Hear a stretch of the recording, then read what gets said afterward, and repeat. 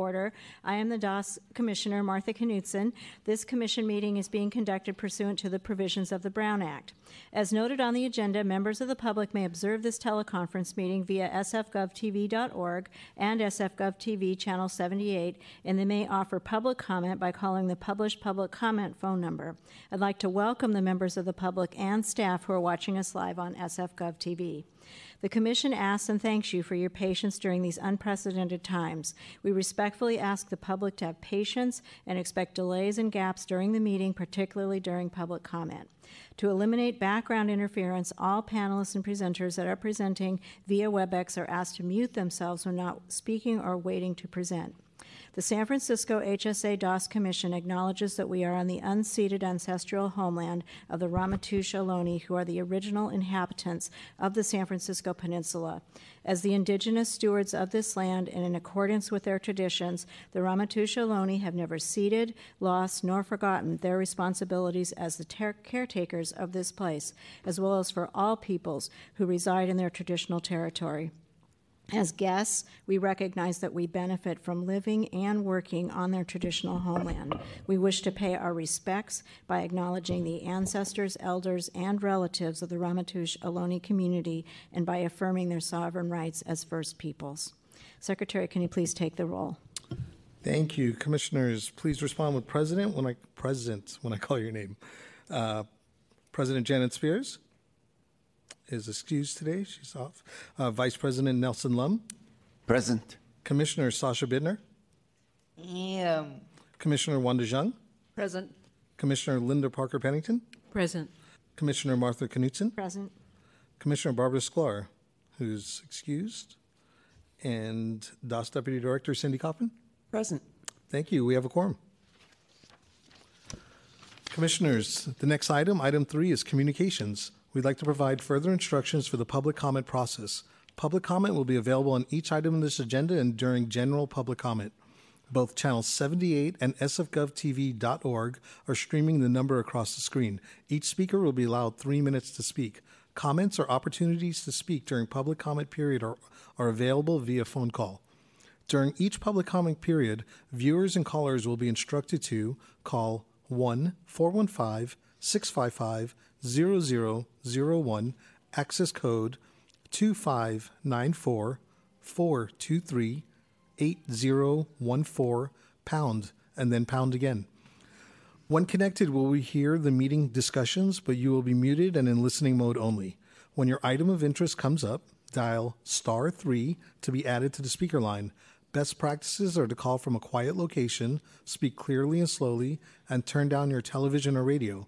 You will have 3 minutes to speak. You will be informed by the moderator when you have 30 seconds left. After 30 seconds, you'll be muted and placed back to listening mode. Alternatively, public comment can be submitted by email to ravi.durbij@sfgov.org.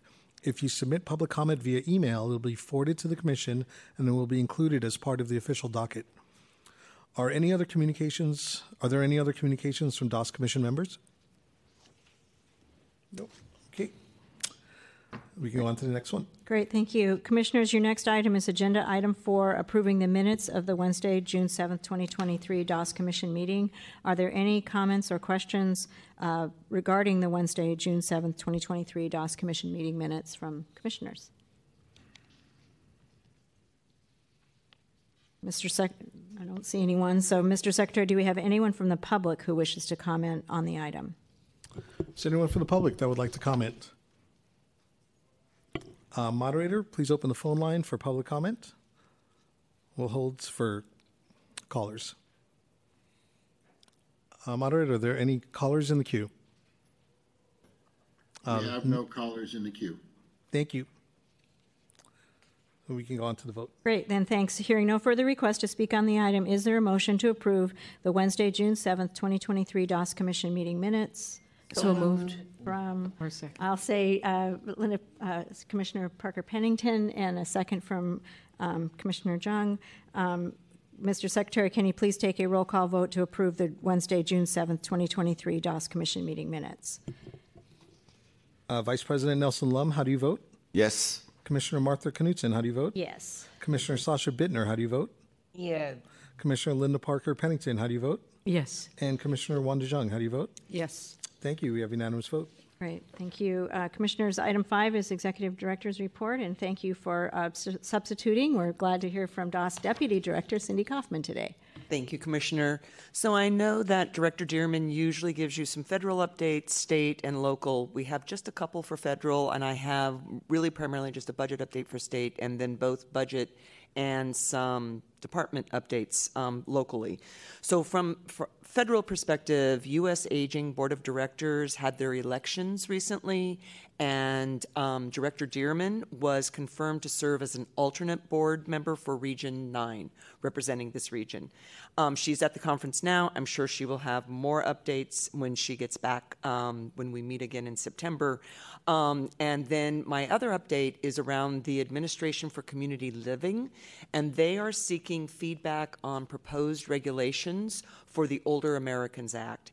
And I know that the California Area Agencies on Aging are coming together as a statewide, all the AAAs, to submit a consolidated input. And there's also ways for individuals to submit directly. Anyone who is interested in improving implementation of the Older Americans Act programs and services, I have a copy, an overview of the proposed rule. If anybody is interested, I can give it to Ravi and he can send it out. And then, as I mentioned, the state, I'm going to kind of pump forward as part of our budget, overall budget updates. And so then locally, the budget, as I mentioned, we've gotten $381,000 a year ongoing in new funding, and this includes $101,000 mayoral investments for the senior escorts program, and then 3 add-backs, $75,000 for adult day services in District 1, $100,000 for food access in District 11, and then $85,000 for Chinese language community connector services, and that one will be citywide. We usually see significantly more in add-backs, so this year it reflects what the budget is, I think. And then there was also a technical correction. There was another $20,000 for outreach services in District 4. And what this does, Gordon Marr, when he was supervisor, had a one-time add-back. And so what this does is make it ongoing. So there's, from the budget perspective, no impact on any community-based programs, despite those deficit targets. We will maintain our existing service levels going forward. So for Dignity Fund, I think you all know there's no $3 million in Dignity Fund growth for 23-24.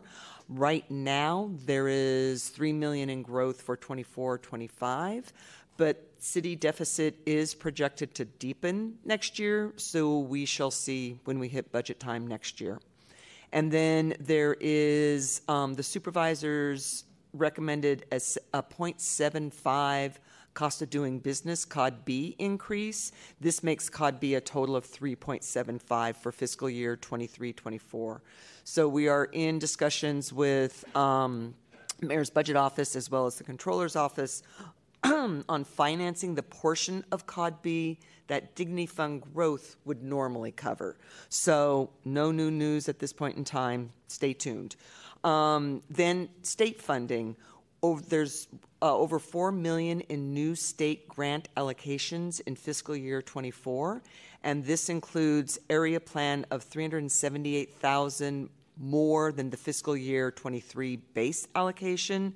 It also includes, which we heard about last month, the Modernizing Older Americans Act, the $371,000 for nutrition and $1.3 million for supportive services, and then $2.2 million for the digital divide, and this includes iPads, digital literacy, broadband, and more about iPads in a minute.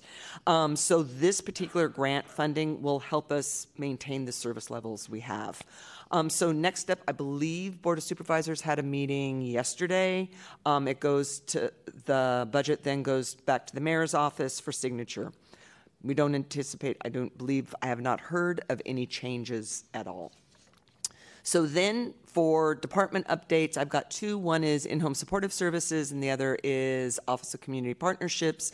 So in-home supportive services, on July 1, the Department of Social Services implemented a new electronic visit verification protocols. Say that one really fast 3 times. And it's for the program itself. The new protocols were required by the federal government. These changes impact providers who don't reside with the consumer themselves. And there's about 65% of IHSS independent providers do not live with an IHSS consumer. So these folks are required to check in and check out at the beginning and end of each workday, and then indicate whether the services were in home or in the community.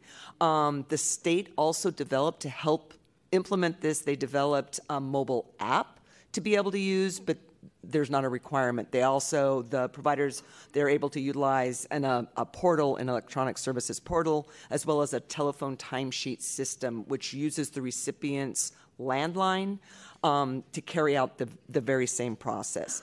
So the check-in, check-out, and location information that then populates their timesheets automatically, making it much easier and quicker for them when they're submitting at the end of a pay period. No penalties for providers if they need to go in and make changes to their check-in and check-out or their location. There's also no penalty for providers, or no penalty for the providers. Let me start again. No changes for the providers that are living with the recipients of IHSS, and there's no changes for the consumers themselves. So our Independent Provider Assistance Center, which we often refer to as IPAC, is available to support providers with this. And I am going to put out the phone number in case anybody who's watching or listening needs some assistance, and that phone number is 415-557-6200. And then for OCP updates. So as I kind of alluded to, the DOS received 1,400 iPads from the Department of Aging's the Digital Connections Program a couple of weeks ago. DOS will work with the SF Connected providers, who include Community Living Campaign, Self-Help for the Elderly, and Tech Network. And so they will do inventories, they'll do setup, and then they'll prepare the devices for distribution to the community. The San Francisco Connected program and providers, they've really developed themselves as the leading organization that can support digital inclusion. They've also established a pretty robust referral pipeline, as well as community-based organizations serving older adults and adults with disabilities. They will lead the tracking, the deployment, the assessment, and support of the devices. If somebody is not connected to one of the community service centers or an aging and disability resource center or any of the other DOS services, they can always call the Benefits and Resource Hub in order to get referred to the program. And I'm going to put that phone number out there.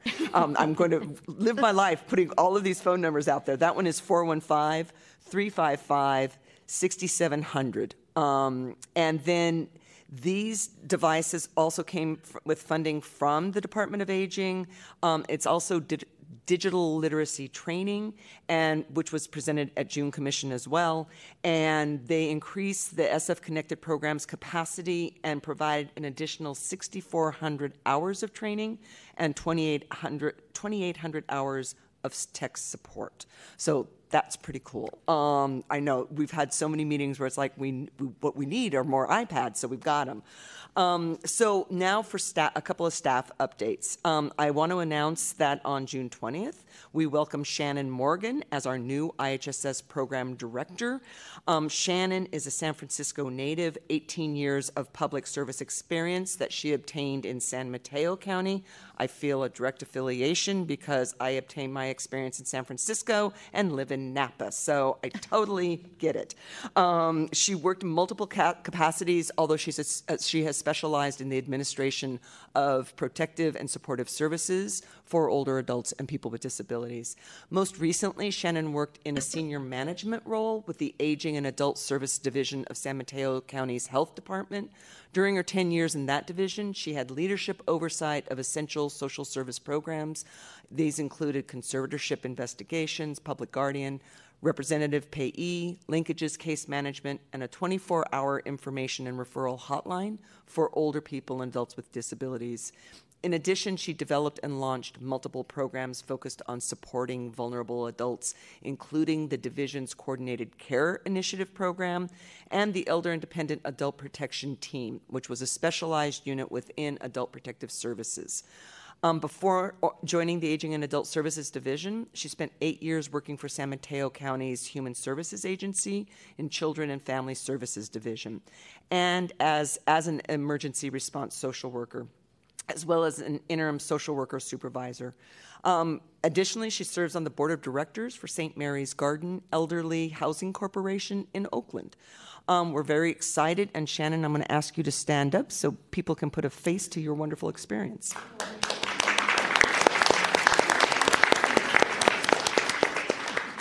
Thank you. And so I believe that Director Dearman mentioned Maseo Person at the last commission meeting and did his intro, but I would like him to also stand so you can also put a face to all the good things you heard about him last month.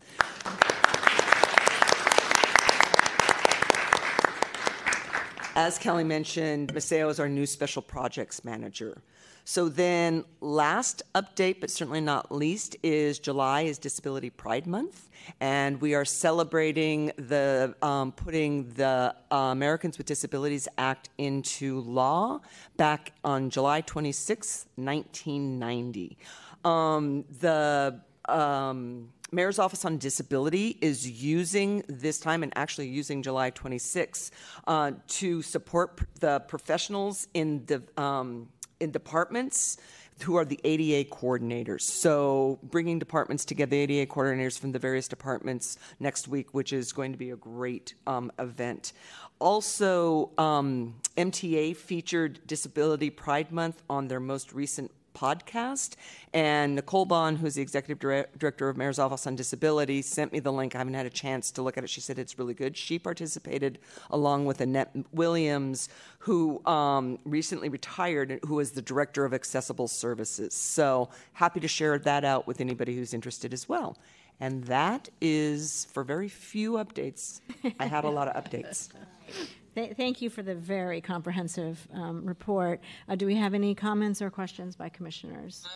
I think this wondered if there was going to be any public facing celebration for the ADA.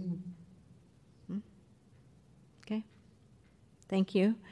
Anything from... go ahead. No. I had a question. Is there going to be any public celebration? So, Commissioner, I don't know, and we were talking about this internally. I currently don't know of a full public celebration. I will find out. One of the things we talked about is we had some great ideas, and Maseo, when he came on board, actually, we were talking about it. The problem is with the great ideas, getting them in place in time for the month. So stay tuned, but I will also find out if there are any other public celebrations, and I will get that out to the commission. Because I would like to go if there is one. And thank you. Any other? Go ahead. I just have a brief comment. Deputy Director Kaufman, I just thank you for a very comprehensive report.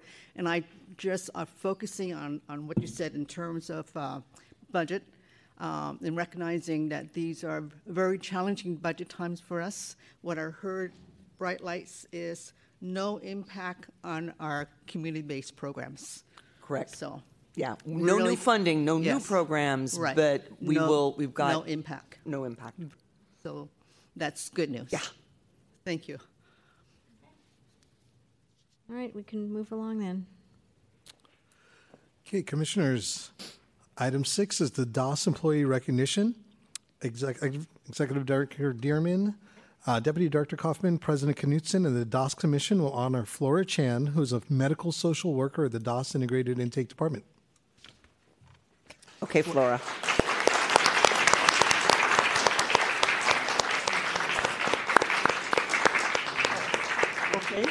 Okay, so this one I am going to read, and because staff put it together, and it's always wonderful to hear how your coworkers think, so I will read this.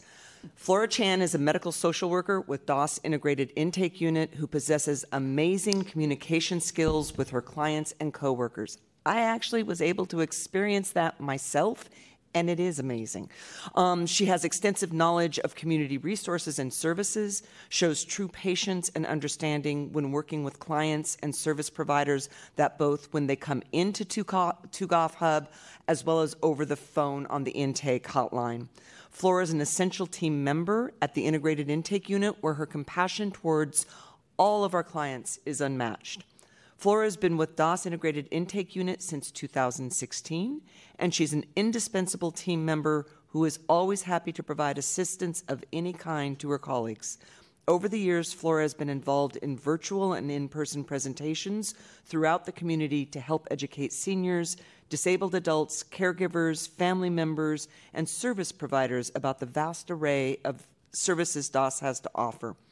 More recently, Flora was involved in a DOS intake outstation at the San Francisco Public Library main branch, where she was able to interact with members of the community and provide education and guidance around DOS services.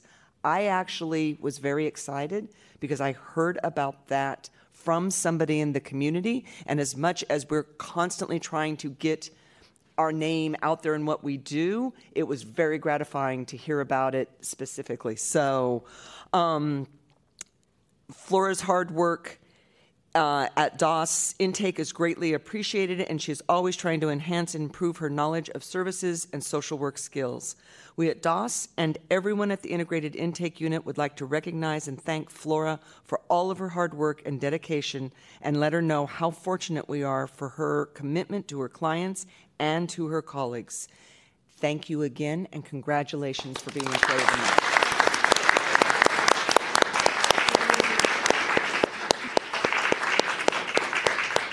Oh, you Want to say something? Oh, You want to say okay, something? sure. Thank you, everyone. Thank you, Cindy. So I just want to say that how grateful and lucky that I'm able to work for the state and county here. And I've been with the intake unit since 2016. So I got very good supervisors and colleagues, and all my supporters are here. So I'm just very honored, and it's always good to be recognized. And so thank you very much. And with that said, we'll need to go back to work. So, all right. Let's do a picture.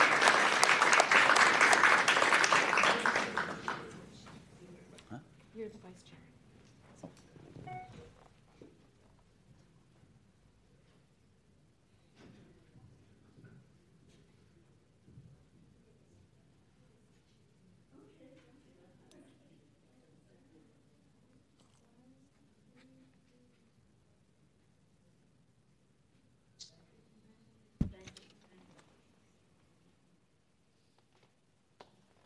Thank you, Flora.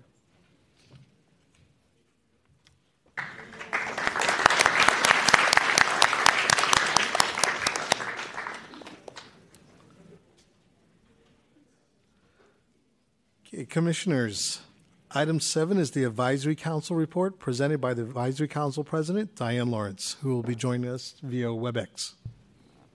Good morning, Commissioners. Deputy Director Kaufman. I have a brief report this morning. The Advisory Council met on June 21st with a quorum. That is a challenge at the moment. So we have instituted an RSVP program so that if we have to cancel, we know prior to the meeting. We welcomed Maceo Person as the new Special Projects Manager, and we'll have Maceo come speak to us in the future about his projects and keep us updated on what's going on. We look forward to working with him in the future. And we had one council member, Dr. Alan Cooper, reported on the Home Safe presentation he had seen, and we'll be reaching out for a guest speaker at a later meeting. And then the majority of the meeting was taken up with our guest speaker, Kate Hopke, from Executive Director of San Francisco Village. I've detailed most of the information in my report that I believe you've all received. One of the things I did want to say is that this was a lively discussion. So as much as it was presentation, it was also discussion with the council members and Executive Director Hopke. I think it was well received by everyone. This is a volunteer-based organization, and one of the things that struck me is that they have 200 plus intergenerational volunteers, and they really stress volunteerism, both from the community and within the village. They're looking at expanding their services to, currently there are 14 neighborhood groups with 2 LGBTQ groups. They're looking to expand that as they move forward. And there's also a statewide group. So statewide, there are only 45 villages, which seems small to me. So I'm sure we'll keep that dialogue going in the future. The next focus is on membership. We did have one member resign her commission-appointed seat due to family members. Kay did a lot of outreach for new members. She worked with the Board of Supervisors on getting membership, and she will be missed. Hopefully, when family matters slow up, she'll be able to join us in the future. We discussed the Board of Supervisor positions that are not filled, and members are working with their contacts in the community. And since that meeting, we may have referrals for District 1 and District 7. So we will continue to follow up with those. There are also 5 commission seats vacant, so again, we are reaching out as best we can to find members to round out our group. And our guest speaker, who was still there when we were having this discussion, said she'd keep an eye out for candidates, and we gave her the district vacancies as well. So that'll reach into the community. In fact, one of our members currently is a member of the San Francisco Village. So that pretty much rounded out our June meeting. We meet tomorrow. So I will have a dual report for you in September when we meet again. Great. Are there any questions? Yeah. Any questions from commissioners? We can move along. Okay, commissioners, item 8 is the joint legislative TAC report, also presented by Advisory Council President Diane Lawrence. Okay, we didn't have a TAC meeting since our June meeting. I believe our next one is in September. We met also on June 20th, the joint ledge met on June 21st. There was no quorum. The committee welcomed Tia Small from the Advisory Council, and she's filling former council member Allegra Fortunati's position. A question arose as the purpose of the committee came up, and that was discussed, and we'll discuss it further tomorrow morning at our meeting, at both the joint ledge and the commission meeting. So I will have a report after that meeting for the commission.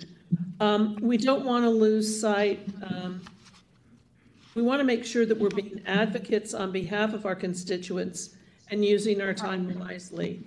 And so some research has been done. Thank you, Deputy Director Kaufman. Did some research on duties and requirements of joint ledge. I reached out to the department, to the Commission on Aging, and really most of our work should be on advocacy. So we want to work forward on, going forward, want to make sure we're aligned with C4A, and we will be looking at how best to use our time. I've talked with a couple of TAC members for some insight and need to follow up a little further.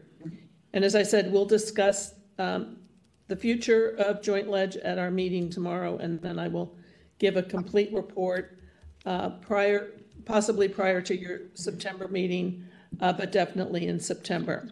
And then we reviewed major changes in the updated bills. We're getting to that period where the legislature is on summer recess. probably all want to get out of the heat of Sacramento. And then they'll come back and they have that narrow time frame to complete most of their work by October. So typically the joint ledge takes October, November, usually meet in October to just summarize, and then we take November and December off till we begin again. And I don't foresee us not doing that. We'll bring that up again tomorrow as well. So that's where the joint ledge stands. There seem to be, we also want to make sure that the bills we're looking at are the ones that really impact our constituencies. And so often other things come under aging that may or may not have direct impact. So again, are there any questions? Are there any questions from commissioners?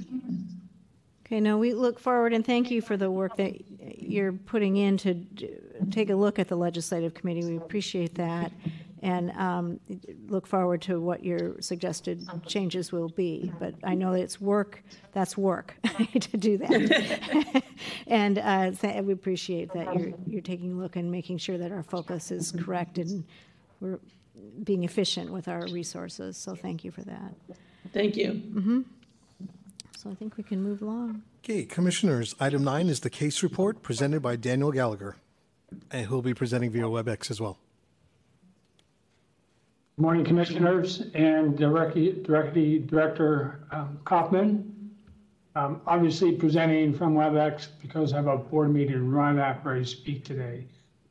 And my report will be rather brief. Regarding case programming in June, as I mentioned in the earlier meeting last month, Dr. Corinne Fergoni reviewed how Medicare Advantage and the ACO REACH, two private non-for-profit programs, are threatening to bankrupt the Medicare Trust Fund and what actions we all could take to protect Medicare as a public trust and a service. In July, our meeting host was Judith Dancer, who presented on Sequoia Living Center programs. And I shared a brief video of the Sequoia Living Senior Centers there with you. And we also had Dr. Jacqueline Contreras-Avila presenting on tobacco use via harm reduction. And the presentation focused on tobacco use amongst older adults to help providers understand how much older adults are exposed to tobacco, what we can do to help them quit smoking, and learn of potential alternatives to reduce tobacco harm among those who are not willing to quit smoking. And I also shared the link to Dr. Avila's presentation there. And in August, we are looking forward to Vanessa Souza, who's a senior manager with the Community Engagement Program of the Alzheimer's Association. Dr. Vanessa Souza, rather, will be presenting upcoming programs and services provided by the Alzheimer's Association. So we're looking forward to that. There hasn't been a lot of case activity. Quite frankly, we, as a service provider working group, are hoping to meet with DAWS staff regarding their funding plan prior to the November Dignity Fund Oversight and Advisory Committee meeting. And we are, those dates are still being considered. I think right now we're looking at possible dates in August. And this would be a listening session, probably in conjunction with the Dignity Fund Coalition meeting, to give opinion on areas of priority as the department begins its process for their one-time only spending plan. We don't expect a department presentation at that meeting, but again, it's just a listening session so we can, the service provider working group can talk about areas of priority. And as in terms of budget advocacy, as Director Kaufman mentioned, the Dignity Fund contribution has been suspended this year. It does not look like there'll be much, if any, money that would be coming through the add back process. I think that is done now. And so we are just looking now to the one-time only spending plan. And that's my brief report for today. Thank you. Are there any questions or comments from commissioners for Mr. Gallagher? Okay, seeing none. Thank you very much. Thank you. Commissioners, item 10 is general public comment, an opportunity for members of the public to address the commission on matters that are not on today's calendar. Are there any members of the public that would like to address the commission today? Moderator, please open the phone line for public comment. We'll allow some time for callers to submit their request. Moderator, do we have any callers in the queue? We have no callers in the queue. Thank you very much. That concludes public comment. Commissioners, your next item is item 11, old business. Commissioners, please indicate by raising your hand if there's any old business that you'd like to discuss. No old business, not on WebEx. Okay, that concludes that. And we can move on to new business. Thank you. Commissioners, the next item, agenda item is item 12, new business, and it will incorporate items 12A through 12N. They're all action items that require a vote by the commission. The first is requesting authorization to enter into a new grant agreement with the Community Music Center for the provision of neighborhood choirs program during the period of July 1st, 2023 through June 30th, 2027 in the amount of $1,059,204 plus a 10% contingency for a total amount not to exceed $1,165,124. And Michael Zog will present this item with, I believe, some help. Yes, today. Good morning, Commissioners. I am Mike Zog, Program Director for Office of Community Partnerships. A lot of excitement for this first item this morning. This is a new grant agreement with the Community Music Center, a new 4-year grant agreement for their neighborhood-based choir programs. This is a new grant with them, but we've worked with them for a couple of years now. They have been wonderful to work with. This is a very popular program, and this program has also been studied and was the subject of the Community of Voices a study by UCSF demonstrating the impact that it has had on program participants. Sort of at its core, this grant supports the operation of 15 distinct neighborhood choirs, leading them through practices, scheduling regular performances, and coordinating at least one large gathering of all the choirs together. I think one thing I want to highlight about this program is kind of the lens that Community Music Center looks through when they set these, when they work with these programs. And I'm kind of paraphrasing Sylvia Sherman when they say who is the community and what is the music that has the most meaning to them. And through that sort of lens and process, they are able to get a choir director and staff who are invested in and reflecting that community, and a repertoire and participants who are really engaged and have real meaning in the music they're performing.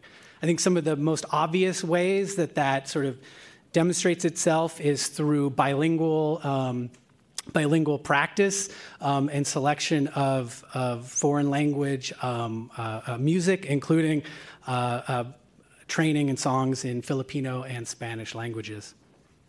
A couple highlights amongst the groups, amongst the 15 choirs mentioned in there.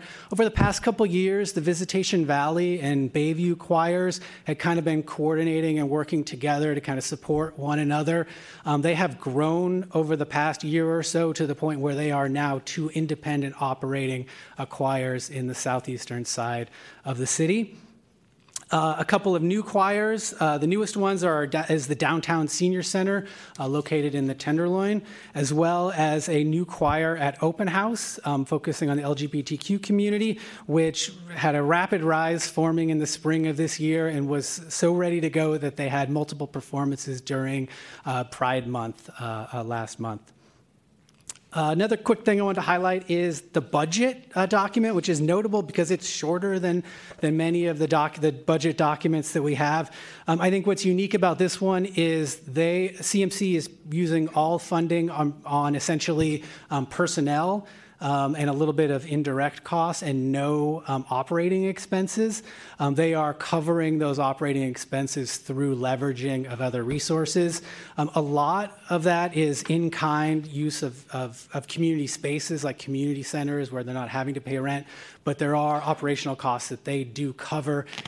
These are things such as musical equipment, speakers, music stands, printing costs, as well as office space at their headquarters in the Mission. So with that, I'm happy to answer any questions the Commission might have. Any comments or questions from commissioners? Commissioner Joe? Comment and question. Yeah. I'm really pleased to see this grant, and it's an amazing program. My one question has to do with potential expansion.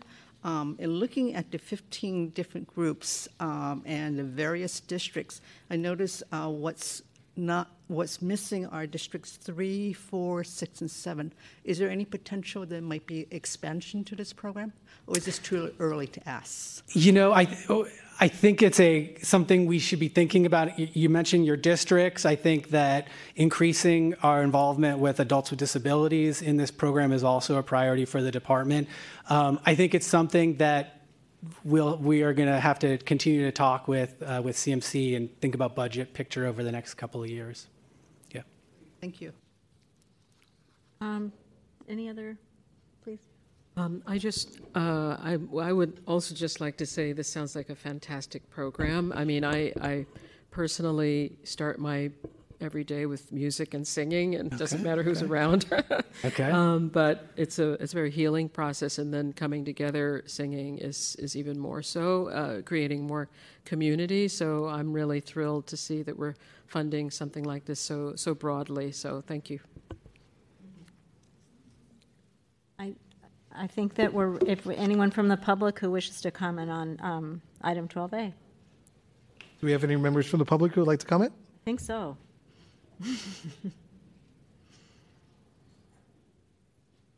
My name is Felicia Thibodeau. I'm the Executive Director of Southwest Community Corporation, also known as IT Bookman Community Center. And I am here to express sheer gratitude for the Community Music Center and their choir program. I've been a part of it in one point or another, from the study to full implementation of the choir that we have at IT Bookman, and I firsthand have witnessed the transformation of introverts who were home during COVID, scared to come out, but easing their way out, and the building of networks within that group. It is and has proven to be a gem in our community, our choir, the performances, the camaraderie, and I 100% am so excited that DOS is funding and looking at possible expansions, and I really support Community Music Center. Thank you. Thank you. Do you have any other members of the public? CMC Bayanihan Choir, and we would like to give a very short presentation to see of what we do. Okay.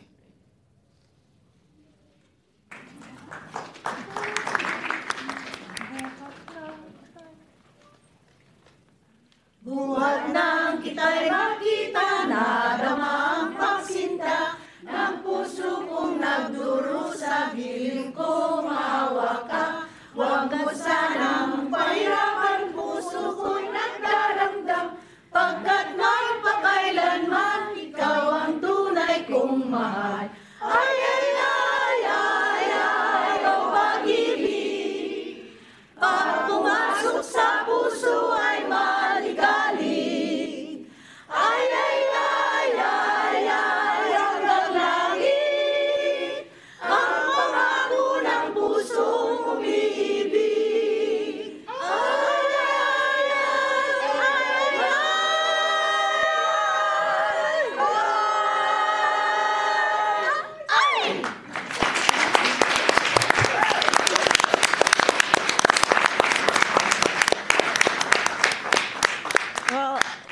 hesitate to go out on a limb, but I think that's the best public comment we've ever had. So thank you so much. It's so good to just, this feels like, I know COVID is not over, but it feels like people are gathering once again, and this really helped state that joy that I think comes from coming together. So thank you so much for coming today.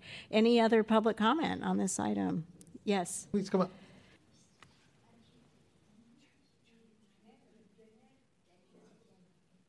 Good morning, commissioners. Go ahead. I am here to represent the Bayanihan Choir. I'm new in the community, and every time they sing my song, I'm Filipino, it just touched my heart. So one day I was invited to watch their show, and one of them named Liwayway Gonzalez invited me. Please stand, Nanay. That's my mom, my play mom. She invited me and she said, come watch. And I was just in the pew, just watching them. As you see, my eyes still tears as I hear the Filipino song. It's just simple as love, but it resonates deep within me. So I swear, I said, I'm going to be joining this group. The next day, I said, Robin, I want to join the group. And he said, okay, I'd like you to come next week. And from there on, to make the story short, I became a member of the group. We go to practices every Wednesday, and we just sing songs in different areas. And I enjoy my time with them. I am homeless for 2 years. I live in a shelter. When I joined the group, a week ago, I'm housed. And I'm housed in the best senior center. I'm 62, I just look young. It's the Mission Creek Community Senior Center. And the love of these people is overwhelming. My house is filled with all their donations from their pockets, from microwave to whatever. The community doesn't have no Filipino there. I am the first Filipino to live in that community.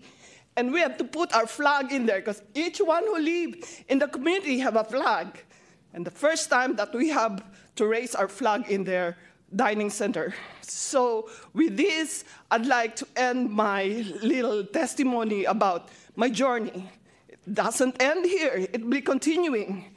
And with your support, I really love to see myself grow in this Bayanihan Choir. Thank you.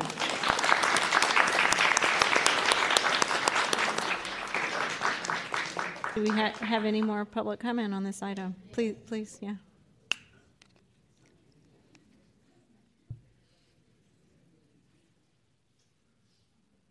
I am Angie Bagares, a pure Filipino, but now an American, and only 77 years young.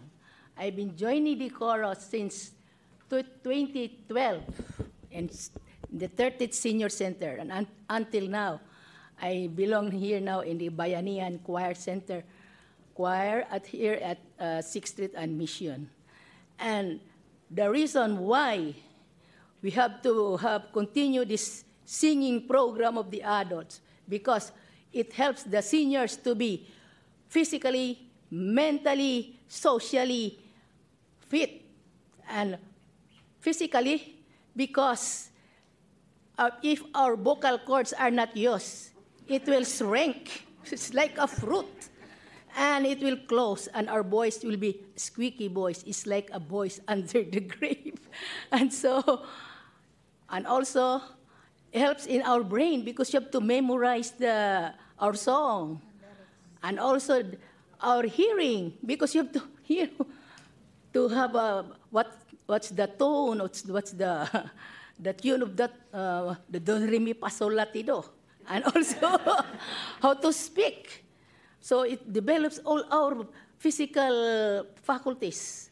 And also, socially, because you have to dress up, and especially for the concert, just like today, see? And also, We have to meet our friends, we have to talk, and we hear gossips from our friends, what's happening to our friend. See, if they are absent from the choir, they will be checking up, what's happened to her? Oh, she's sick. Oh, and then, so that's it socially. And then mentally, I said brain. And so we need more funding for this to make the seniors live longer and be happy and enjoy life. Thank you very much.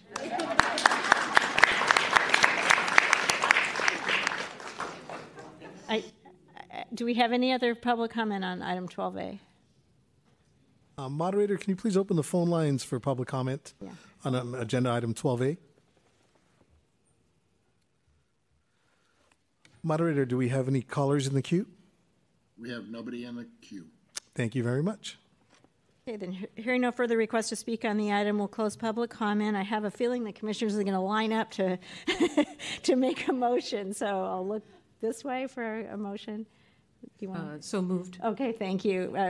A second from Commissioner that. Jung, a motion by Commissioner Parker Pennington.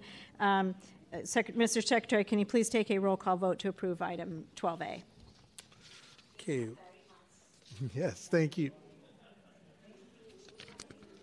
We need to do a roll call. Oh, let's do the roll call vote. Yeah. We have your Vice President Nelson Lum. How do you vote? Yes. Commissioner Martha Knudsen, how do you vote? Yes. Commissioner Sasha Bittner, how do you vote? Yes. Commissioner Linda Parker Pennington, how do you vote? Yes. And Commissioner Wanda Jung, how do you vote? Yes. Thank you. We have unanimous vote. Okay, thank you, folks. You're funded.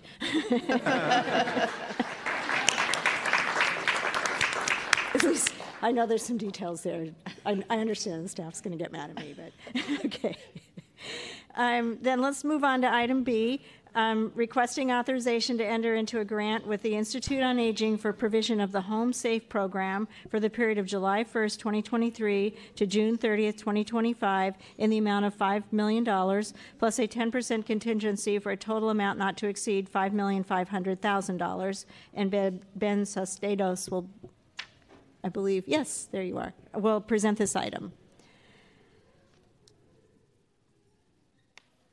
Hi there. Wow, tough one to follow. Dear Commissioners, Deputy Director Kaufman, we're requesting authorization to enter into a grant with the Institute on Aging for the provision of the Home Safe program activities for the period of July 1st, 2023 to June 30th, 2025 in the amount of $5 million plus a 10% contingency for a total not to exceed $5,500,000.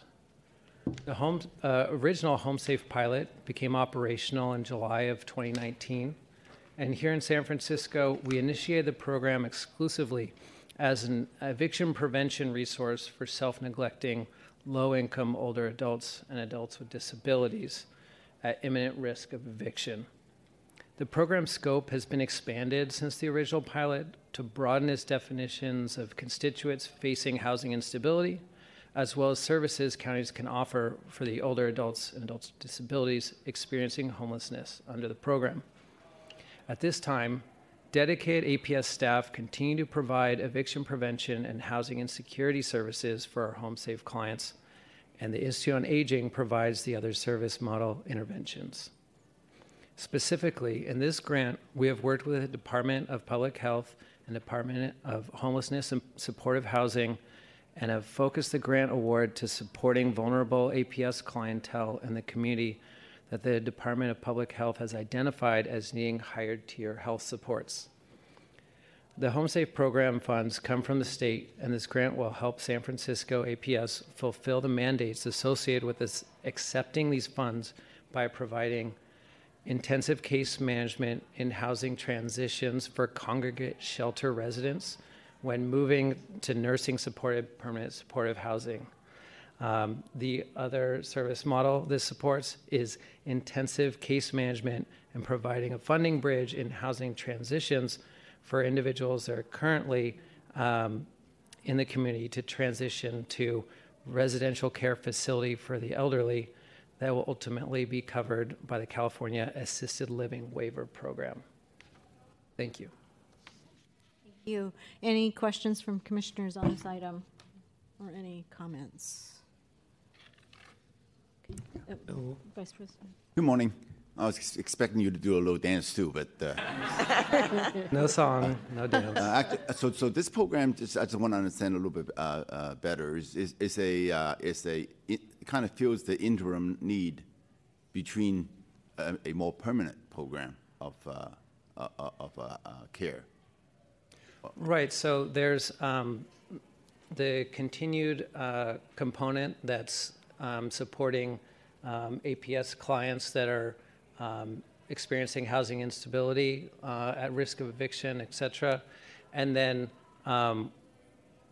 there's the housing transition components, which is what's covered in the grant. And so the Institute on Aging is layering in to support vulnerable, the more vulnerable, more medically fragile folks in the shelters. And so it's a, kind of 6 to 9 month support that they're layering in to help these folks get into those nursing supported units. And then the other component, which I think you're referring to, Commissioner Lum, is the connecting them to and then assisting in patching what Medi-Cal doesn't pay for when certain folks need to be moved to RCFE. So it's the pilot's funded through 2025, and ultimately, yes, we're paying a component, and then we walk them through and get them onto the assisted living waiver program, which is permanent. Thank you. Just for clarification, RCFE is residential care, just facility for the elderly. So that's the permanent. Yes. Part. Yeah. Okay. Any other good question? Any other questions from commissioners? Clarifications needed. Okay. Then are there any members of the public who wish to comment on item 12B? Are there any members of the public that would like to comment on 12B? Moderator, please open the phone line for public comment on agenda item 12B. We'll allow some time for callers to submit their queue. Moderator, do we have any callers in the queue? We have no callers in the queue. Thank you. Okay, then hearing no further requests to speak on the item, we'll close public comment. Is there a motion from commissioners to approve item 12B? So moved. From Commissioner Parker Pennington has moved. Second from Vice President Lum. Could we please have a roll call? Vice President Nelson Lum, how do you vote? Yes. Commissioner Martha Knudsen, how do you vote? Yes. Commissioner Sasha Bittner, how do you vote? Yes. Commissioner Linda Parker Pennington, how do you vote? Yes. And Commissioner Wanda Zhang, how do you vote? Yes. Thank you. We have a unanimous vote. Great. Thank you, commissioners.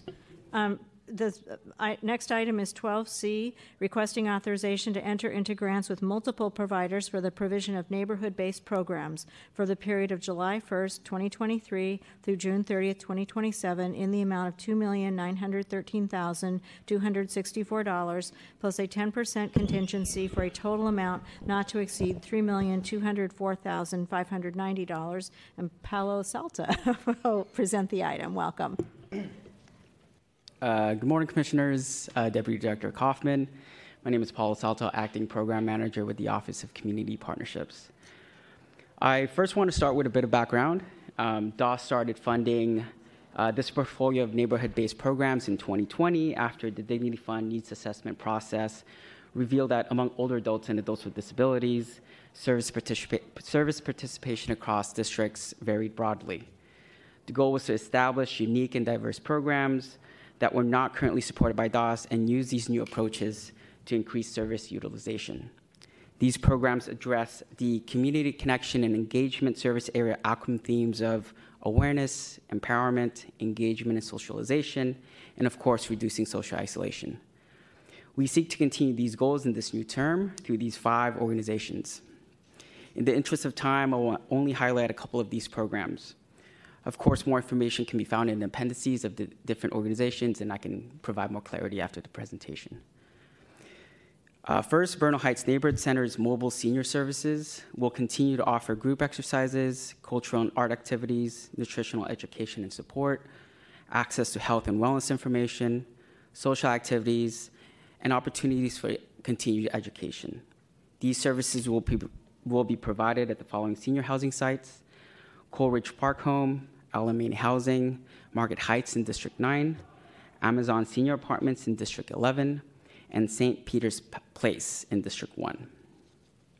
Next, UCSF's Memory and Aging Center will also continue to provide programming through its Community Arts for Brain Health initiative.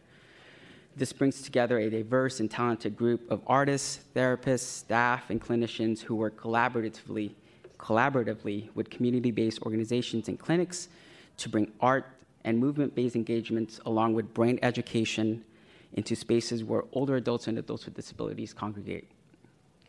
Small group sessions of 6 to 10 community members will interact directly with experts in brain health and geriatrics while exploring health inequities, learning about brain health and modifiable risk factors, and expressing themselves creatively through photography, movement, storytelling, visual arts, and craft making.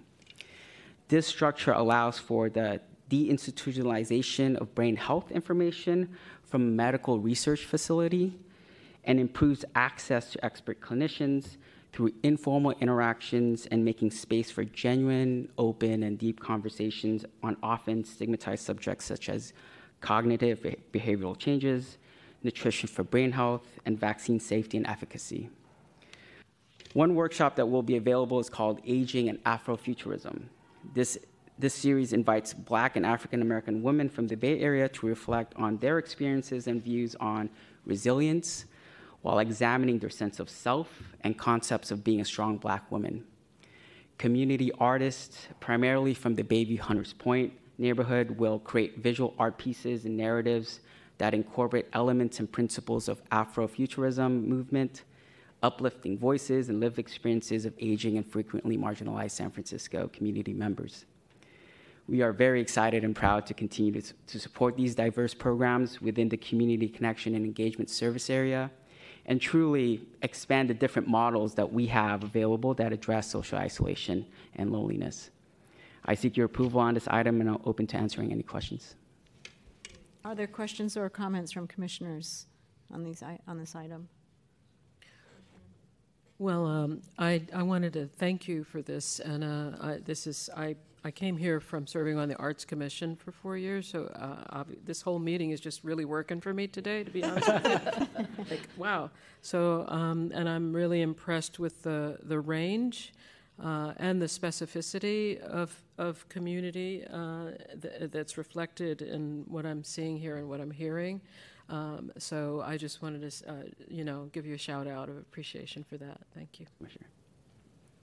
Anything else? Yeah. I have a comment and 2 questions. Okay, my comment is first, I do, as Commissioner Park-Pennington said, really pleased to see this contract in place. I'm very supportive of neighborhood-based services because I think it makes it really easy for our clients to be able to access services. What I'm really pleased also to see in this contract is specific information regarding outreach. And that there's plans for connecting individuals to resources, and that there's an establishment of an advisory board. Mm-hmm. I think those 3 components really kind of put all this program together, and I'm really pleased to see that. My 2 questions are minor. One small, specific to the contract, and the other is kind of a larger question. The specific question is, I know in looking at the site chart that there is not an address for Next Village. Where exactly are they? Where do they provide their services? It provides a P.O. box number on the site chart. Let me make sure I get to that place. Yeah, sure. Good morning, members of the commission. I'm Jacqueline Zimmer-Jones, and I'm the director at Next Village San Francisco. Thank you for being here.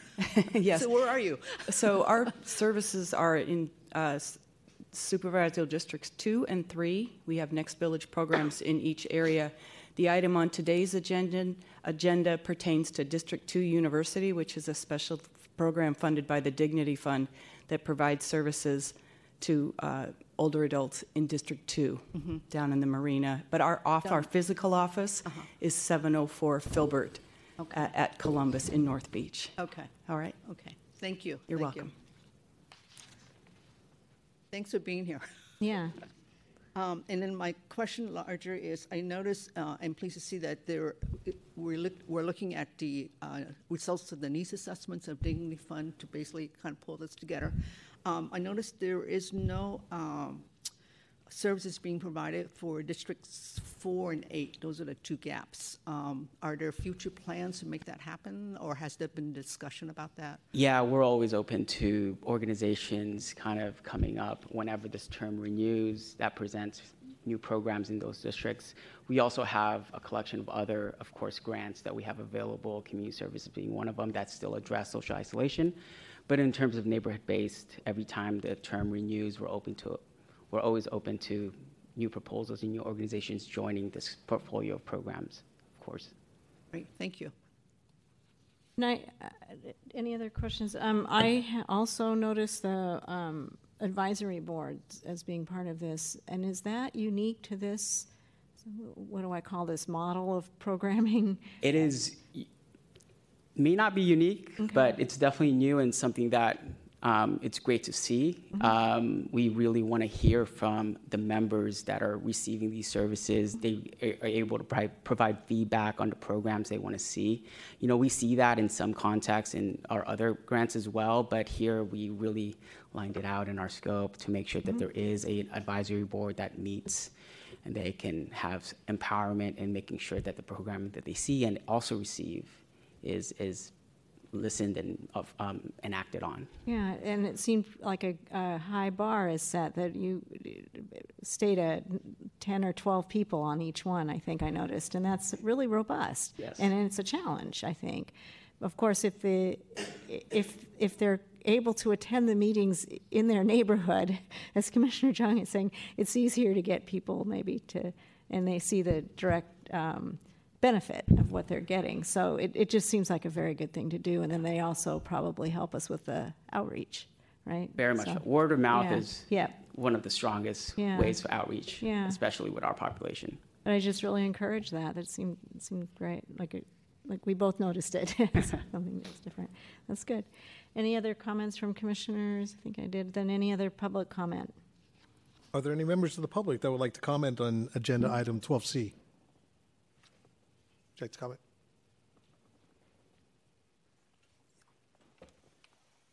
Good morning, Commissioners and Deputy Director Kaufman. My name is Donna Boer. I'm the Director of Next Village's District 2 University, or D2U for short. I want to thank you for funding programs like D2U that not only help seniors learn about disability and aging services, but also provide valuable and much-needed opportunities to connect and interact with others to combat what the Surgeon General has called an epidemic of loneliness and isolation. The D2U program launched 3 years ago, right after COVID changed our world. When you provided funding for the D2U pilot program, I don't think you could have envisioned how much the grant would impact and enhance seniors' lives in San Francisco. Throughout a pandemic and beyond, D2U provides a vital way for seniors to stay connected and share a laugh with others and learn. The clerk has given you some of our newsletters. So they're 16 pages long. There's a few activities and events in there, but we hope you'll take a glance through them. Next Village and D2U typically provides about 40 or 50 intellectual, cultural, and social experiences a month. Many of our programs are suggested by D2U seniors and our amazing group of D2U advisors, all of whom live in District 2 and all of whom are seniors. Some examples of upcoming programs, learning if you're eligible for market rate housing and how to apply with a senior counselor from Bayani Han Equity Center, housing counselor. We're going to do a tour of Hyde Street Pier to learn about San Francisco's maritime history with the National Park Ranger. It's amazing how many people in the city have lived here for decades and haven't explored our city. We went to Fort Point a couple months ago, and many people had never been there. Last month we went to Alcatraz. Many people had never been there. So this is a chance for our seniors to actually get to see what people come from around the world to see. We also have a popular monthly book exchange at the Golden Gate Valley Library, so people can swap books and have a chance to catch up with others. We've got a monthly improv class with District 2 resident Louise Vogel, so people can flex their creative muscles. I will not attempt to sing for you or do improv. I cannot compete. We also have San Francisco history presentations, walking programs, 4 weekly language conversation groups a month in French, Italian, German, and Spanish. And that's just a small glimpse of programs D2U provides. So I know this is a line item on the agenda, and I don't have time to tell you about all the programs the pilot program grant funded, but just to provide you one example of the difference you have made. Our weekly Italian conversation group began in April 2020. In those early days of the pandemic, some people were a bit reluctant to Zoom, but they got the hang of it, and soon there was no stopping them. Most of the group is in their 80s and 90s. Over the years, they've supported each other through health crises, traded stories, and have had a lot of fun together. People in the group regularly tell me how much the group means to them, not only to keep up their language skills, but to have a group of people who are there for them in good times and bad. And that's just one example of the simple magic that the Dignity Fund grant enabled. So thank you very much on behalf of all the seniors who have benefited from D2U programs. We appreciate your support, and I personally want to thank you for allowing Next Village to continue to serve the amazing elders who participate in our programs, and for allowing us to help seniors continue to build enriching social connections and contribute meaningfully to our community. Thank you. I heard the beep. Thank you. Thank you. Thank you very much. Any other public comment? All right. Do we, moderator, can you check the phone lines and see that we have any callers in the queue? We have no callers in the queue. Thank you. Then, hearing no further requests to speak on the item, we'll close public comment. Is there a motion to approve item 12C? From Commissioner Jung has moved. A second from Commissioner Parker Pennington. Thank you. Could we please have a roll call vote? Vice President Nelson Lum, how do you vote? Yes. Commissioner Martha Knudsen, how do you vote? Commissioner Sasha Bittner, how do you vote? Yes. Commissioner Linda Parker Pennington, how do you vote? Yes. And Commissioner Wanda Jung, how do you vote? Yes. Thank you. We have unanimous vote. Okay, thank you. Thank you, Commissioners. Commissioners, the next item is 12D, requesting authorization to enter into grants with Shanti Project for the provision of care navigation and peer support, social isolation prevention, and animal bonding services for the period of July 1st, 2023 to June 30th, 2027 in the amount of $9,111,840 plus a 10% contingency for a total amount not to exceed $10,023,024. And I believe Sarah Hoferberg is my note here. There you are. Will present. Welcome. Thank you. Good morning, Commissioners and Deputy Director Kaufman. My name is Sarah Hoferberg, and I'm a Program Analyst with the Office of Community Partnerships at the Department of Disability and Aging Services. I'm here today to request your approval to enter into new grant agreements with Shanti Project for the provision of care navigation and peer support, social isolation prevention for LGBTQ+ older adults and adults with disabilities, and animal bonding for LGBTQ+ older adults and adults with disabilities. The system of social services in the city can be complex, and navigating that system may seem daunting and often a barrier to accessing services. Many consumers are unaware of the array of services available through DOS. Care navigation and peer support programming was created to address these issues. Each of these grants utilize care navigation and peer support as they have proven to be effective in facilitating and improving service connection, lessening the burden of service navigation, and playing a crucial role in helping individuals get the right support at the right time. It can also provide consumer-centered support that helps enhance health, well-being, and the ability of older adults and adults with disabilities to live safely in their communities. The Care Navigation and Peer Support Program is designed to reach into the community and engage clients reluctant to seek DOS services with a goal of maximizing health, well-being, safety, and independence. The Care Navigation component utilizes paid staff to assess client need and help with navigation of barriers to accessing needed services. In the complementary peer support component, trained volunteers are matched to clients and provide emotional and practical support from social visits to accompanying clients to appointments. Recognizing the limited supportive services available to address the emotional, behavioral, health, and social isolation challenges faced by LGBTQ+ older adults and adults with disabilities, DOS began funding programming designed to address social isolation in 2016. The Social Isolation Prevention for LGBTQ+ older adults and adults with disabilities program seeks to address these challenges through care navigation, which includes information, referral, and care coordination, peer support, which utilizes volunteers to provide outreach and supportive services, and supportive programming that enhances emotional and behavioral well-being and includes peer support groups, health education, and early intervention. Animal bonding services for isolated LGBTQ+ older adults and adults with disability also utilizes care navigation and peer support. Working together, these two aspects of the program facilitate the delivery of animal companion support services and pet supply needs. The value of the human-animal bond is beneficial to both. Having and caring for a pet has been shown to reduce stress, depression, and anxiety, and can lead to overall improved well-being and quality of life. The Care Navigator is the main point of contact for clients. The services of the Care Navigator include intake, follow-up services identified, ongoing assessment, care coordination, information and referral needs, and follow-up related to the animal bonding needs of the client. In addition, the Care Navigator assists in the process of identifying and utilizing the peer support volunteer aspect of the program. The peer support volunteer works with the client to assist the individual in accessing pet support services. The support provided by the Animal Bonding Services Program enables LGBTQ+ older adults and adults with disabilities to benefit from the companionship of having a pet. That is my presentation, and I will do my best to answer any questions you may have at this time. Thank you. Thank you very much. Do we have any comments or questions from commissioners? Seeing none, do we have any public comment? Are there any members of the public that would like to comment on agenda item 12D? Moderator, please open the phone line for public comment on agenda item 12D. We'll allow some time for callers to submit their request. Moderator, do we have any callers in the queue? We have no callers in the queue. Thank you very much. Great.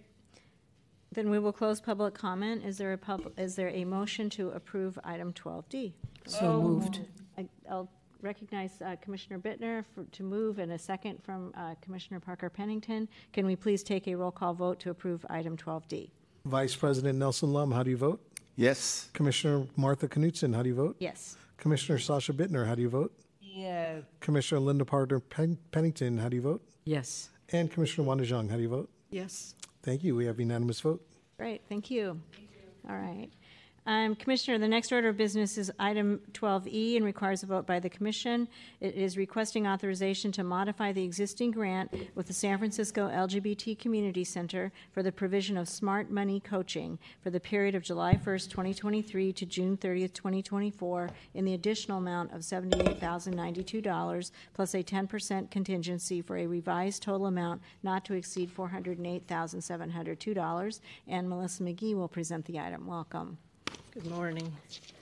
Good morning, Commissioners, Deputy Director Kaufman. My name is Melissa McGee. I'm a program manager at the Office of Community Partnerships at DAS. I'm seeking your approval to modify the existing grant agreement with the San Francisco LGBT Community Center for the Smart Money Financial Coaching Program. The purpose of this modification is to extend the current contract for 1 year. This will enable the program to continue to provide financial coaching services to the LGBTQ older adults and adults with disabilities. The SF LGBT Center will provide financial coaching services in collaboration with the city's Office of Financial Empowerment, OFE, at the Office of the Treasurer and Tax Collector. OFE provides information and guidance on the financial coaching model, and we have partnered with them since the inception of this program in fiscal year 17-18. Following this 1-year extension, OFE will roll this program into their wider portfolio of financial coaching services provided to various city departments and populations. This 1-year extension enables them to include this program in the request for proposals that will be released late fall of the upcoming fiscal year. And I request your approval to enter into this contract. Are there any questions? Do we have any questions from commissioners on this item? I just wanted to note, I appreciate the fact that the history of this is mentioned in the beginning of this, where we had the LGBT community had a task force on senior issues a number of years ago now, and it was definitely one of those recommendations. Our community can be particularly vulnerable to financial abuse, and it was made a priority, and I think people's consciousness were raised about that. So to have that then become something that is now a good idea for for other people, feels good that kind of is happening through the DOS administration of this. So I appreciate all that is put into this, what seems like a small grant or a small idea, but it really isn't. It's very meaningful for a lot of people. So anything else from commissioners? Matt, then do we have any public comment? Are there any members of the public that would like to comment on agenda item 12E? Nope. Moderator, can you please open the phone line for any public comments on 12E? We'll give a few minutes. Moderator, are there any callers in the queue? We have no callers in the queue. Thank you very much. Great, and hearing no further public comment, do we have a motion to approve item 12E from? So moved. You got first. Commissioner Parker Pennington moved, and a second from Commissioner Jung. Could we please have a roll call vote on item 12E? Vice President Nelson Lum, how do you vote? Yes. Commissioner Martha Knutson, how do you vote? Yes. Commissioner Sasha Bittner, how do you vote? Yes. Commissioner Linda Parker Pennington, how do you vote? Yes. And Commissioner Wanda Jung, how do you vote? Yes. Thanks. We have a unanimous vote. Okay. Moving along, Commissioners, the next order of business is agenda item 12F, requires a vote by the Commission. It is requesting authorization to enter into new grant agreements with multiple providers for the provision of intergenerational programming during the period of July 1st, 2023 through June 30th, 2027 in the amount of $3,596,760 plus a 10% contingency for a total amount not to exceed $3,956,436, and Paulo Salto will present this item. Welcome back. Thanks. Hello again, Commissioners. Deputy Director Kaufman, Paulo Salto, Acting Program Manager with Office of Community Partnerships. As noted in the memo, this program was established through a recommendation in the Dignity Fund Community Needs Assessment process, which revealed the need for services that allow older adults and adults with disabilities to interact with other community members, specifically youth and younger adults. These intergenerational programs will create opportunities for these generations to recognize and share their skills, needs, and experiences with one another and help build and expand communities. I want to highlight a few benefits of intergenerational program from Nina Maddie Gerona's thesis called, long title here, Care Across Ages, Opportunities for Early Childhood and Senior Intergenerational Shared Site Programs in San Francisco Bay Area. She included and interviewed our grantees from the last term and their participants. She notes, the most important benefit of intergenerational programming for older adults is reducing loneliness. This leads to increased confidence, improved feelings of self-worth, and decreased depression. These programs have also been shown to improve memory, cognition, and social engagement. Older adults engaging in these activities reported increased positive emotions, such as feeling happy, interested, loved, younger, or needed. Often, older adults simply find joy in watching children. As mentors, they are able to tap into a lifetime of experiences to guide the younger generation. They benefit from having a sense of purpose or responsibilities as role models for the children. In this term, we will have 7 community-based organizations providing intergenerational programming, 2 of which will be new providers, Self-Help for the Elderly and Front Porch. In total, these organizations will provide 3,490 hours of programming and engage with 885 older adults and adults with disabilities annually. One of the biggest challenges to intergenerational programming, like all other programs, is funding. And again, it is great to see our department support this type of programming. I do want to end this with a plug. There's a wonderful wonderful video that the HSA communications team has created. It currently lives on our DOS website. It features our executive director and Bayview Senior Services and their participants. It just adds a lot of color to the documents that you guys see in front of us. With that, I seek your approval on this item, and I'm open to answering any questions. Do we have any questions, comments from commissioners? Yeah, I would love to. How would we find the video? I can share the link with Ravi, and Ravi can send it out to the commissioners. Thank you. Yeah. Great, thank you. And I'm completely supportive of this program.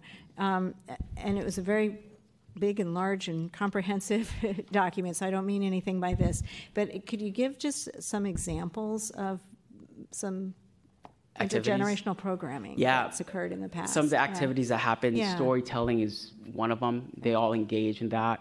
Another provider with Sequoia Living, they also have a subcontractor where they talk about just events and challenges that different generations have gone through, and there's a lot of similarities, and they all kind of talk about current events and societal injustice that's happening, and there's a lot of camaraderie and just deep conversations that happen through that. And then there's also the fun events of painting, crafts. In the video that you'll see with Bayview Senior Services, you'll see just the engagement. There's also gardening that happened in that video, but it's a wide array, and it's great to see kind of a wide spectrum of activities where deep conversations can happen, and then light, fun, airy, out in the garden activities are also occurring. Okay, great. And it seemed like some of these centers are places where both population groups gather. They're sort of community centers, and so it might provide just sort of a natural environment for this kind of programming. I mean, it's great to see just now a lot of our senior centers becoming community centers where their doors are open and other generations are able to come in and just enjoy the facilities. Great. Okay, thank you. Yeah. Yeah, I just have one more question too, because I'm just wondering how you do the outreach to get intergenerational participation, since it's generally through, senior centers. And I know my son is 21; he's in a completely different world, even though he lives in the same house. So I wouldn't know how we would connect through some of these organizations. Yeah, that's great. I mean, funding allows for that, as you can see.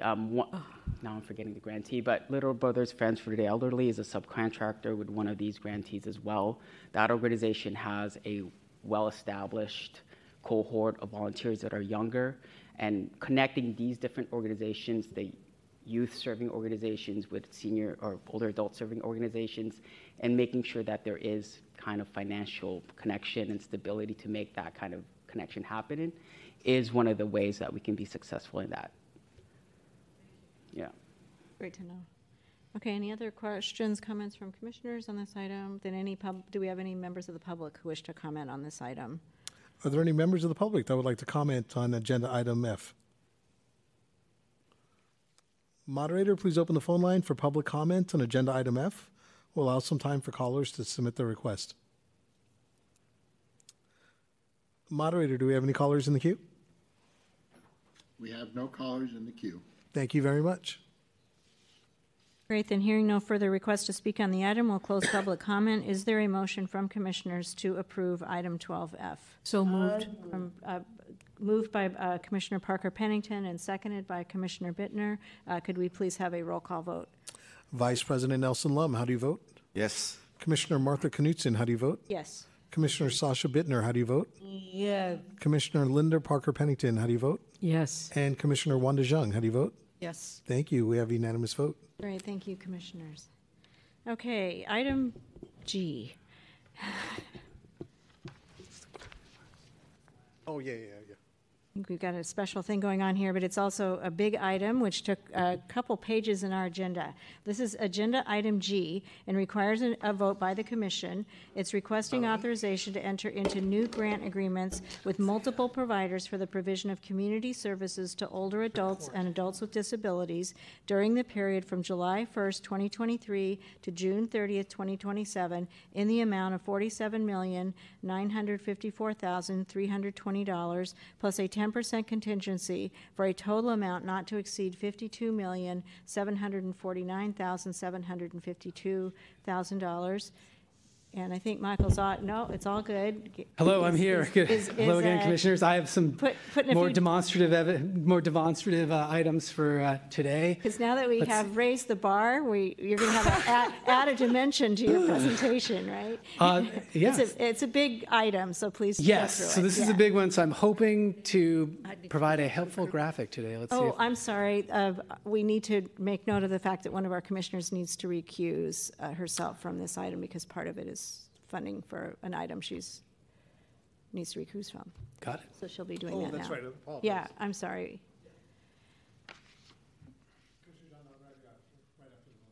Yeah. Okay, so the map displayed here and included in your packet are the 41 community centers that this grant funds, each of them represented by a little pin on the map there of San Francisco.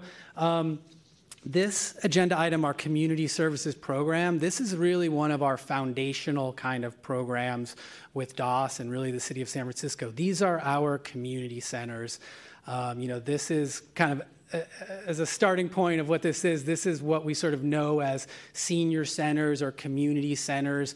It's a service model that is, sort of known everywhere and is utilized throughout the world, really. What we're doing here is each of these sites throughout the city represents a dedicated space for older adults and adults with disabilities, a space that is reserved and to be filled with people and services designed to engage and enhance the cultural, educational, physical, mental, nutritional well-being of people visiting that site. Across, these many community centers come in a lot of different shapes and sizes. We have kind of baseline offerings across them as reflected in our contract documents. That's our activities that are happening at the sites. We also offer translation services, helping people interpret documents, as well as a social services component, which is allowing to have staff on site to help kind of, typically with a quick transaction or a phone call or a quick coordination of something that maybe isn't requiring of a larger ongoing service that we might offer elsewhere in our network of services.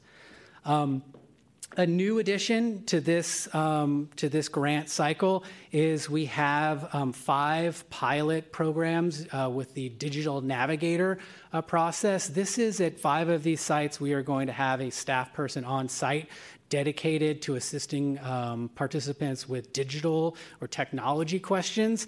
And that can mean things like one-to-one assistance, how do I do this, kind of troubleshooting things, organized training for kind of common requests, help subscribing to low-income or reduced fee internet services to get that set up at their home, as well as helping them access other programs that are offered at DOS or citywide to access devices or other ongoing training or support for technology.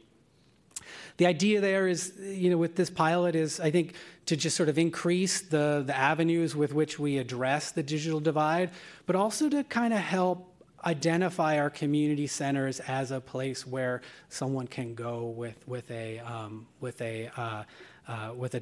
technology question, kind of maybe helping kind of answer one of those, where are the services or where do I go for services, and identifying, community centers as a place related to technology. Beyond what is mentioned in these contracts, there are many other things happening at these community centers. They are often co-located with many other services that we fund through different grants. These are our aging and disability resource centers, which provide information and referral for folks coming in. Nutrition programs, including our congregate meal programs that were very popular pre-pandemic.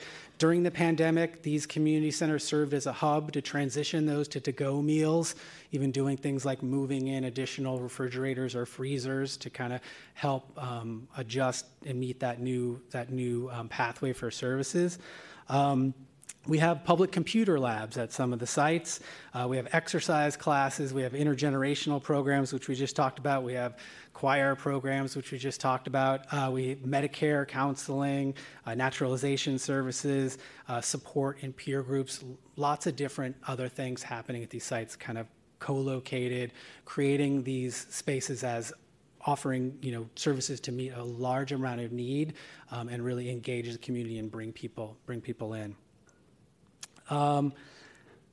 This was a big packet. There was a lot to go through with this one, so I want to kind of just speak broadly about all these dollar figures and service deliverables and how we make sense of all of them.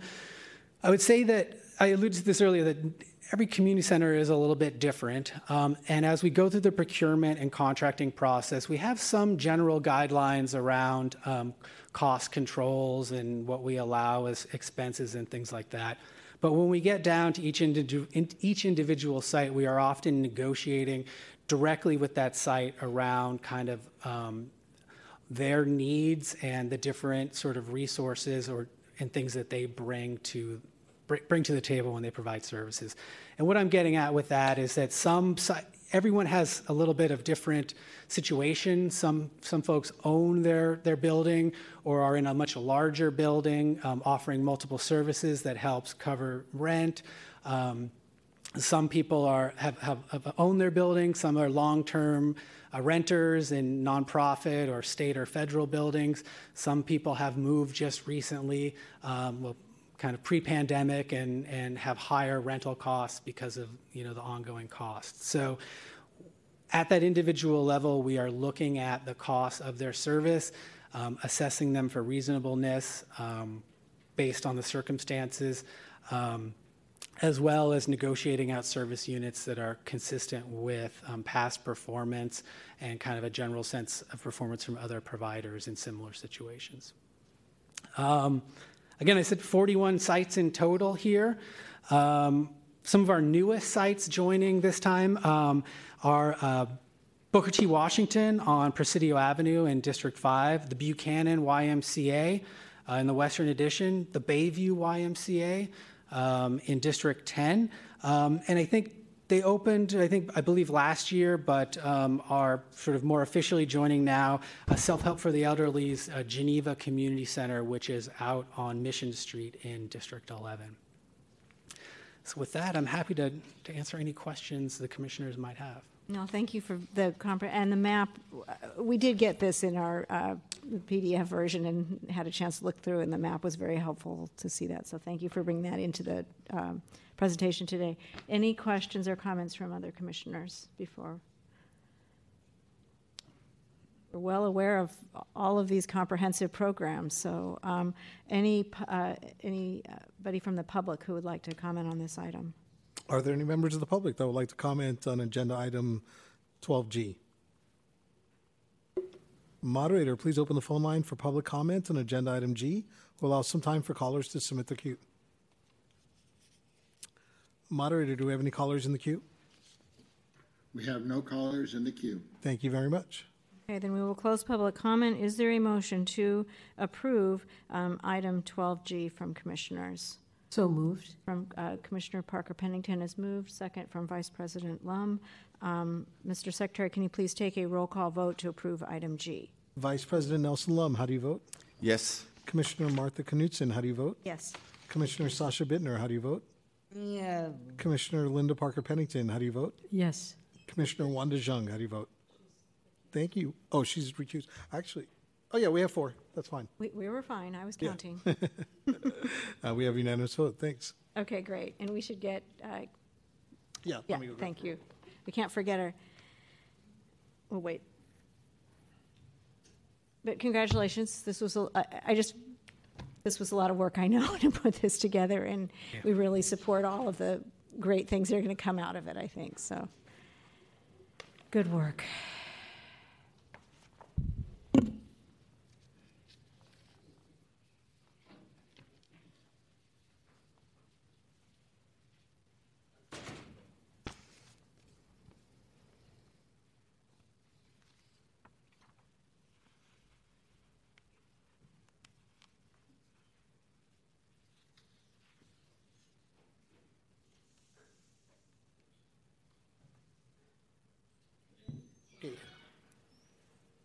Okay, we'll move on to item H. It also requires a vote by the Commission. Review and approval of California Department of Aging Medicare Improvement for Patients and Providers Act, known as MIPA, Contract MI 2324-06, the associated budget and all subsequent amendments, requesting authorization to modify the existing grant agreement with Self-Help for the Elderly for the provision of health insurance counseling and advocacy program, known as HICAP, to include these funds for MIPA program administration for the period of September 1st, 2023 through August 31st, 2024 in the additional amount of $63,833 plus a 10% contingency for a total amount not to exceed $70,216. And Erica Maybaum is here to present. Thank you. Hi, good morning, Deputy Director Kaufman, Vice President Lum, and Commissioners. My name is Erica Maybaum, Program Analyst for the Office of Community Partnership. The item before you is a request to approve the California Department of Aging Medicare Improvements for Patients and Providers Contract, also known as MIPA. These are dollars that the California Department of Aging allocates usually once or twice a year to fund outreach and engagement for enrollment in low-income subsidies and the Medicare Savings Program. MIPA targets low-income communities and ESL or monolingual communities specifically. The low-income subsidies are tied to Medicare Part D, the prescription drug benefit to help meet premiums and copays. The Medicare Savings Plan, MSP, are to help cover Medicare Part A and Part B premiums. These funds have historically been added to our HICAP program, which is a Medicare counseling and advocacy program and has worked well in this model. Self-Help for the Elderly is the contractor that administers the HICAP program, and the MIPA program outreach and targeting fits well within the HICAP program, as Self-Help has the institutional knowledge, the language capacity, and the networks within the community to get the information out and engage consumers about these benefits. I wanted to point out a few different allocation amounts. It's described in the memo, but I wanted to ensure that it's clear. The contract from CDA to the city and county is annual for an amount of $76,509 for services from September 23 through August 2024. However, DOS runs on a different fiscal year timeline, so the amount being considered for you to approve for Self-Help to administer the MIPA part is through the end of their current DOS contract, which runs through June 30th, 2024. So 8 months as opposed to the allocation from CDA, which is 12 months. Given the end of the current contract with DOS in June of 2024, a new RFP will be issued for the administration of MIPA and to spend down the remaining CDA dollars for this program. Your approval today will allow the department to execute the contract with CDA, with California Department of Aging, and subsequently modify agreements with our HICAP contractor, Self-Help, to add these dollars and administer the MIPA program. So I'm happy to answer any questions you may have. No, but thank you for explaining that nuance there and our funding periods. That's good for the record. Do we have any other comments or questions from commissioners on this item? No? Then do we have anyone from the public who wishes to comment on agenda item 12H? Are there any members of the public that would like to comment on agenda item 12H?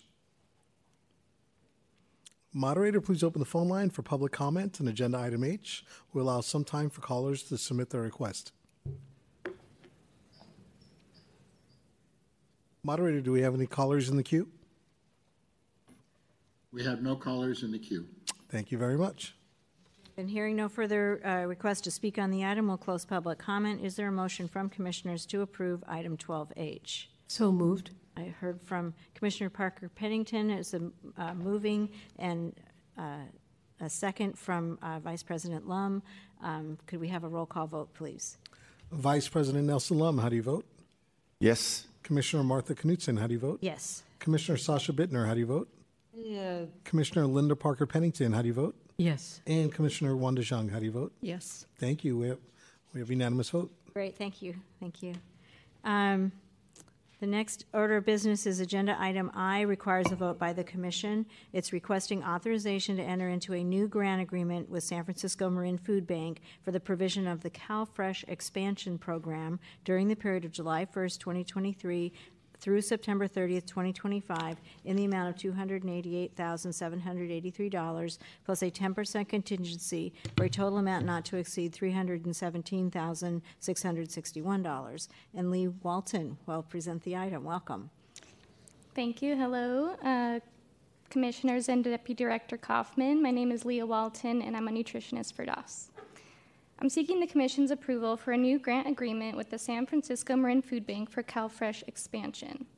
On June 1st, 2019, CalFresh eligibility was expanded to include individuals receiving Supplemental Security Income, SSI. Since 2019, there have been broad and consistent efforts to conduct outreach and enroll these newly eligible SSI consumers into CalFresh. However, some gaps still remain. This funding will be directed toward CalFresh outreach and application assistance in zip codes 94110, 94116, and 94121, which were identified by HSA Planning as having the greatest disparities between SSI and CalFresh participation. The estimated percent of SSI recipients not served by CalFresh in these zip codes is between 30 and 38%. Activities of the CalFresh expansion program will include outreach, partnership development, and application assistance. Outreach activities include developing materials, disseminating them through the community, through community events, mailings, partnerships on the internet and through social media.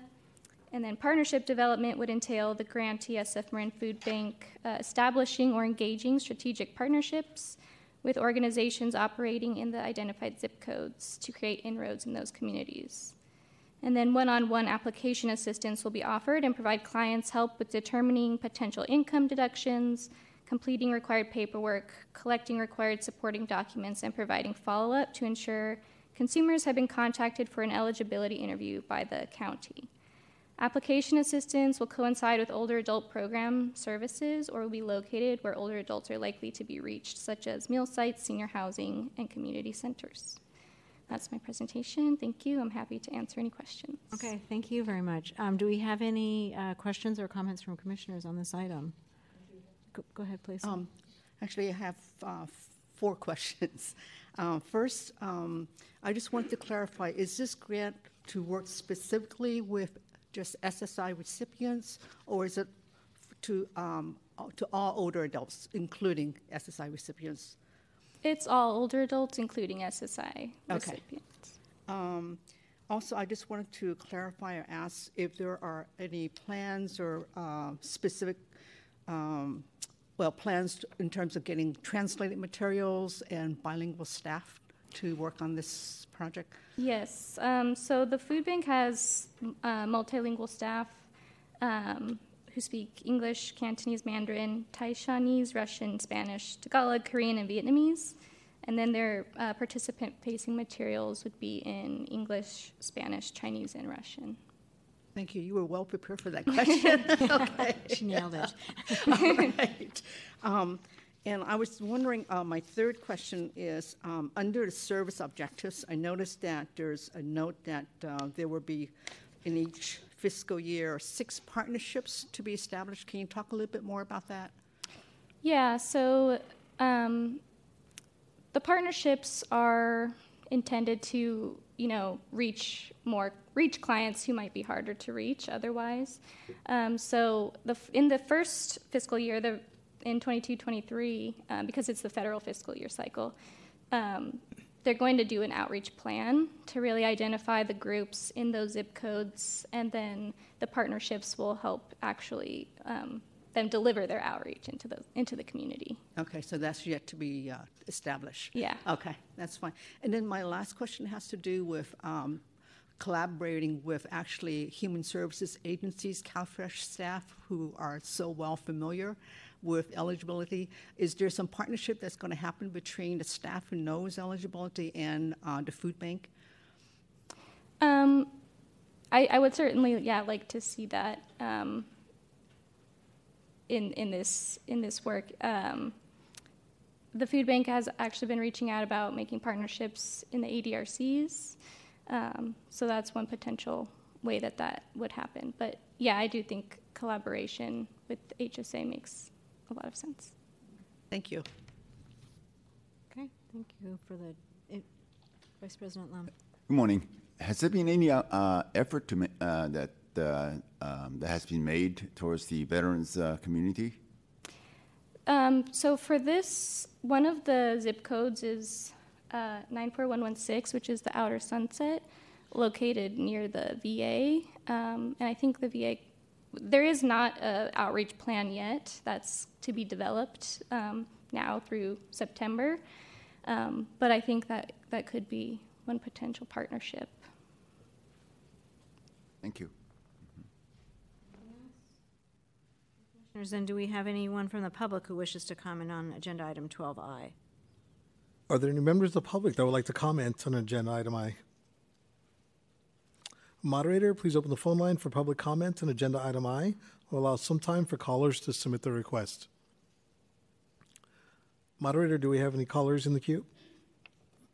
We have no callers in the queue. Thank you very much. Okay, then hearing no further requests to speak on the item, we'll close public comment. Is there a motion from commissioners to approve item 12I?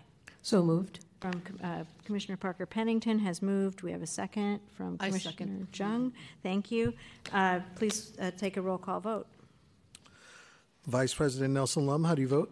Yes. Commissioner Martha Knudsen, how do you vote? Yes. Commissioner Sasha Bittner, how do you vote?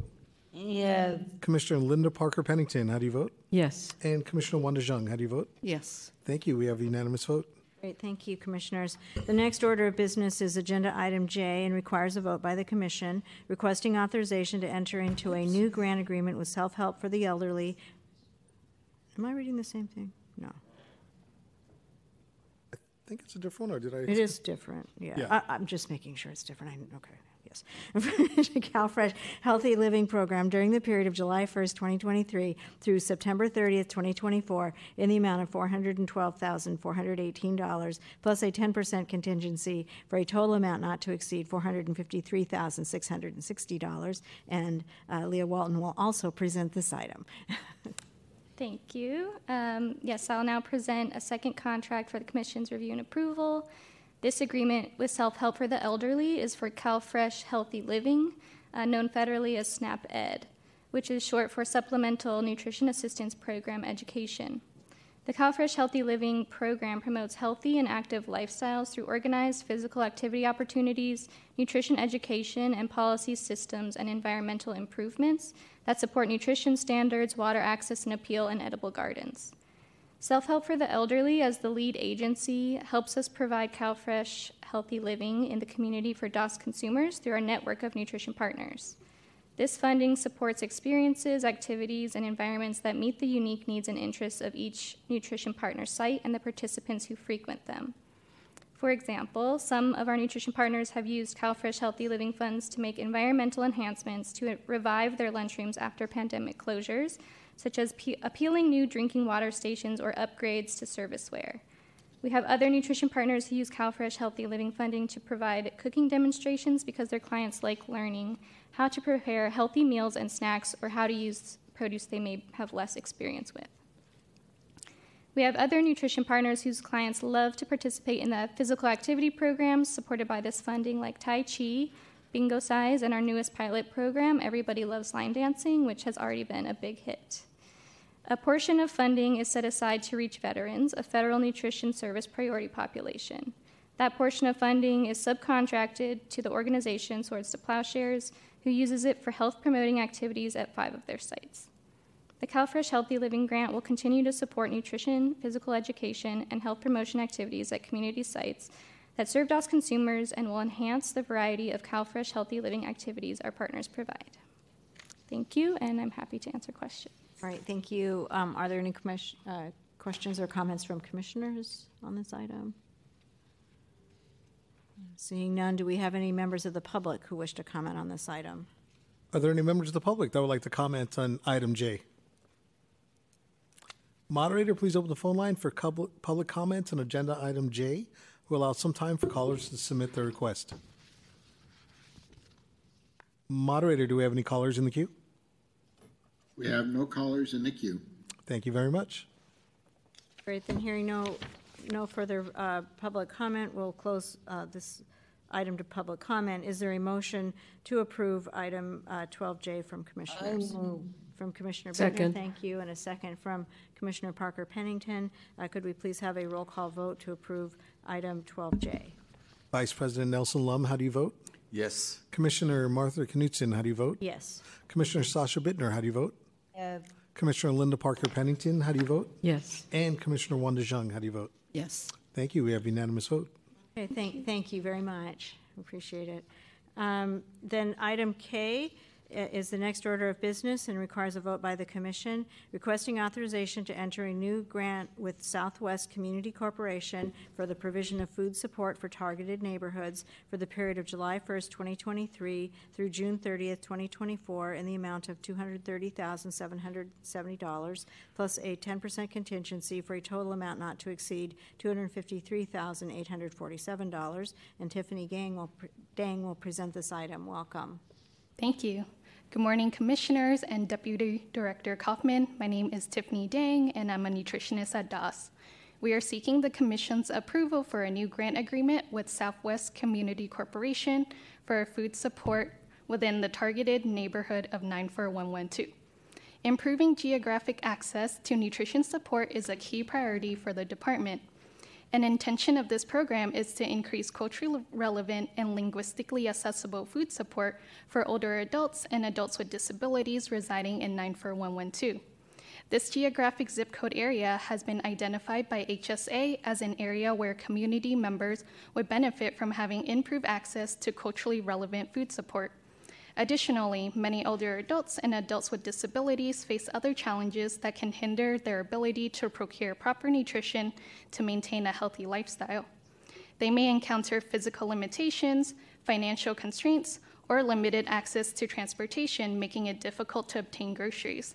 This new grant agreement will help bridge these gaps and improve the safety net for some community members living in this area.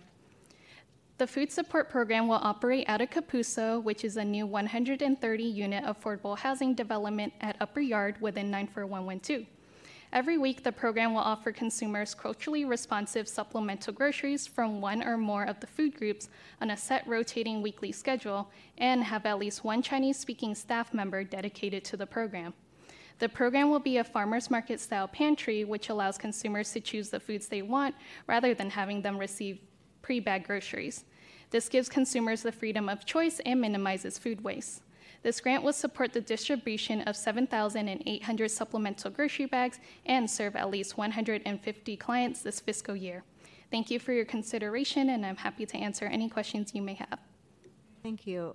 Any questions or comments from commissioners on this item? Okay, seeing none, do we have any members of the public who'd like to provide public comment on this item? Are there any members of the public that would like to comment on item K?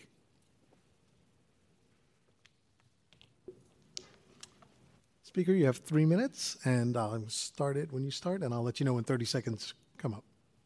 I'm 81. I've already advocated for others today, so I'll advocate for myself, and that it's our Capuzzo is our new site we'll be moving into here in a couple of days, and we know that people will be coming from the outside of the community, moving into Capuzzo, as well as the residents who live there, and helping them bridge the gap to supplement their food is part of our mission at Southwest Community Corporation, and we appreciate your opportunity to continue to address food insecurity.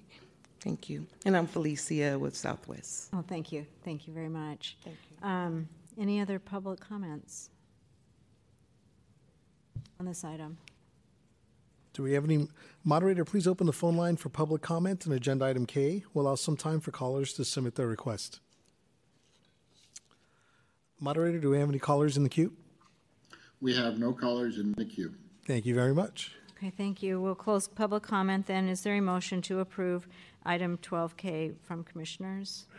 So moved. Moved by Commissioner Parker Pennington, Second. a second from Commissioner Jung. Could we have a roll call vote, please? Vice President Nelson Lum, how do you vote? Yes. Commissioner Martha Knudsen, how do you vote? Yes. Commissioner Sasha Bittner, how do you vote? Yes. Commissioner Linda Parker Pennington, how do you vote? Yes. And Commissioner Wanda Zhang, how do you vote? Yes. Thank you. We have unanimous vote. Great, thank you, Commissioners. The next order of business is Agenda Item L and requires a vote by the Commission. It is requesting authorization to enter into grants with multiple vendors for the provision of a volunteer visitor program for the period of July 1st, 2023 through June 30th, 2027 in the amount of $400,000 plus a 10% contingency for a total amount not to exceed $440,000. And Erica Maybaum will present this item. Welcome back. Hi there. Hello, Deputy Director Dearman, Acting President Knudsen, Vice President Lum, and Commissioners. Again, Erica Maybaum, Program Analyst for the Office of Community Partnership.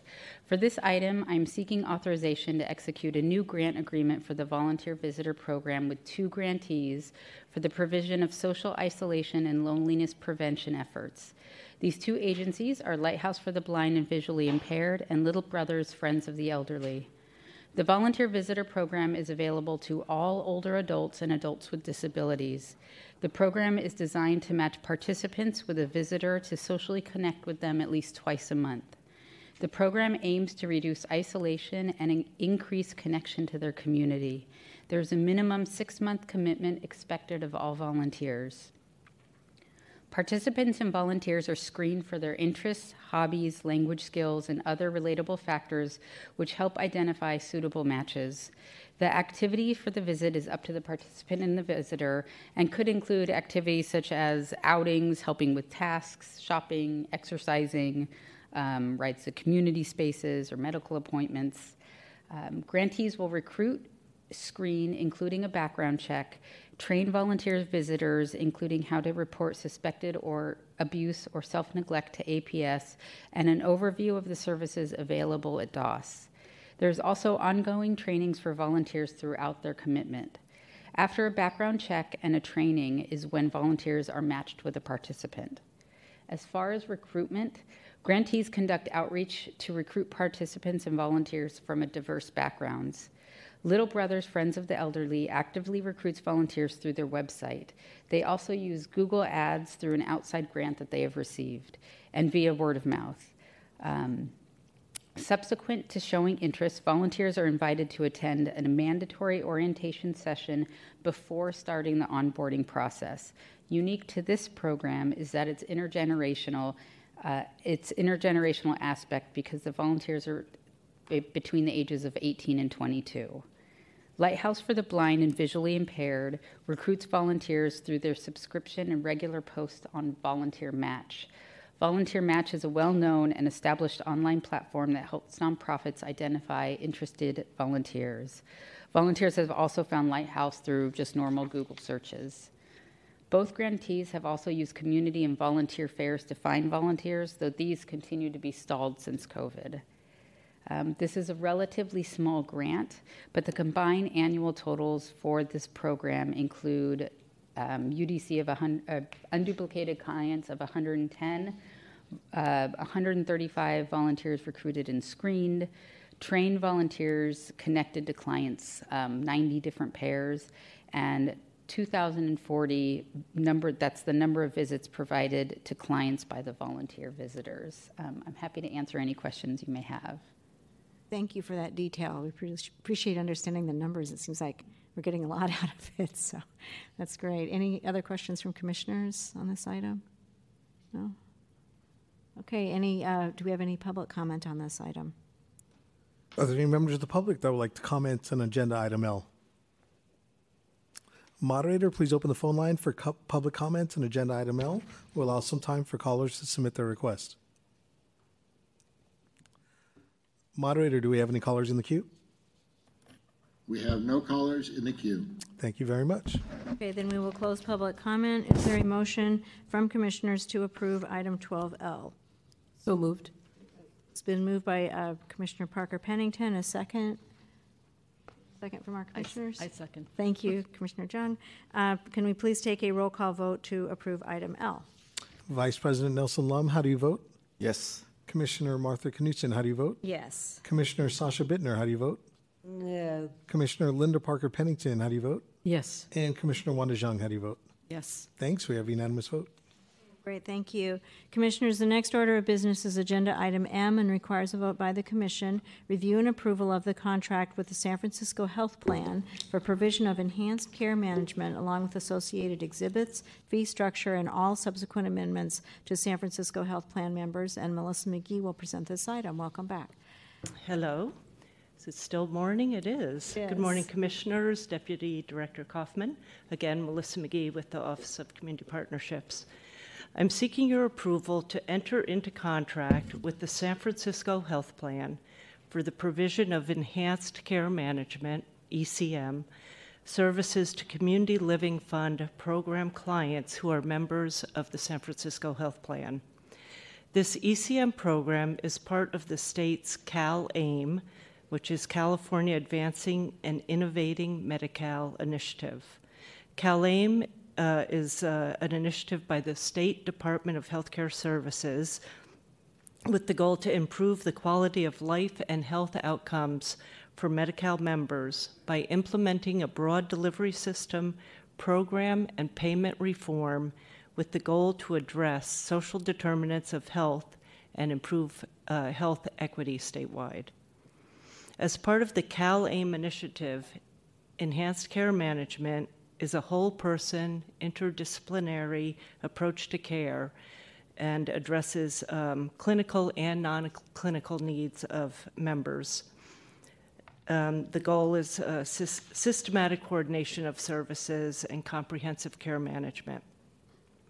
So the San Francisco Health Plan's ECM program will serve several populations of focus, but the two that we're interested in are adults at risk of institutionalization and adults in skilled nursing facilities transitioning to community living.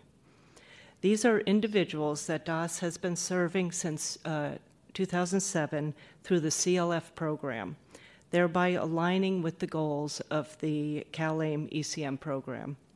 Our CLF program provides intensive case management, which mirrors ECM, and will continue to serve its target population in addition to referred health plan members.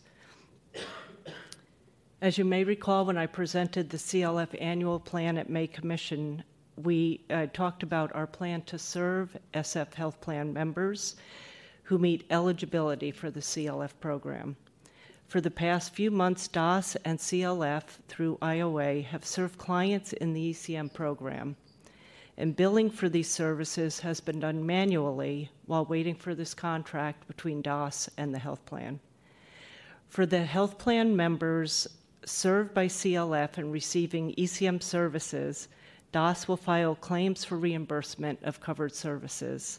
Funds received by DAS for these members will be used to offset the city's general fund. So once this contract is certified, the SF Health Plan will refer clients to DAS for ECM services that will be provided by the CLF program administered by DAS through our contract with the Institute on Aging. I request your approval to enter into this contract and hope to answer any questions. Any questions from commissioners on this side? I just a question of clarification. San Francisco Health Plan is the plan that covers all city and county of San Francisco employees and retirees. The San Francisco Health Plan is a managed Medi-Cal program, so all Medi-Cal recipients in the city are either managed by the health plan or Anthem. Okay, great. Thank you. We actually have universal health care coverage in this city. You know that. I'm just being, right? That's how we cover everyone in San Francisco through the San Francisco Health Plan. Separate from, I don't know. Well, it's an attempt anyway to have universal health care. Yeah. Right, we're looking for other programs that might cover. San Francisco Health Plan is potentially one. Right. And I confused it too, being an ex-city employee, when I was reading this, going, no, that's the universal health care plan we came up with years ago to cover the gaps for people that need it. Yeah. So one other, just to follow up on that, is that it sounds like this investment will prevent additional costs that might result from people being institutionalized or a prolonged institutionalization? The services would be covered by the health plan, yes, to serve those people, hopefully to help people return to community living and those who are at risk for institutionalization. Right. Okay. Great. Thank you. Thank you. Any other questions from commissioners? This is a complicated sequence of things, and we appreciate the way you walked us through that. Yeah.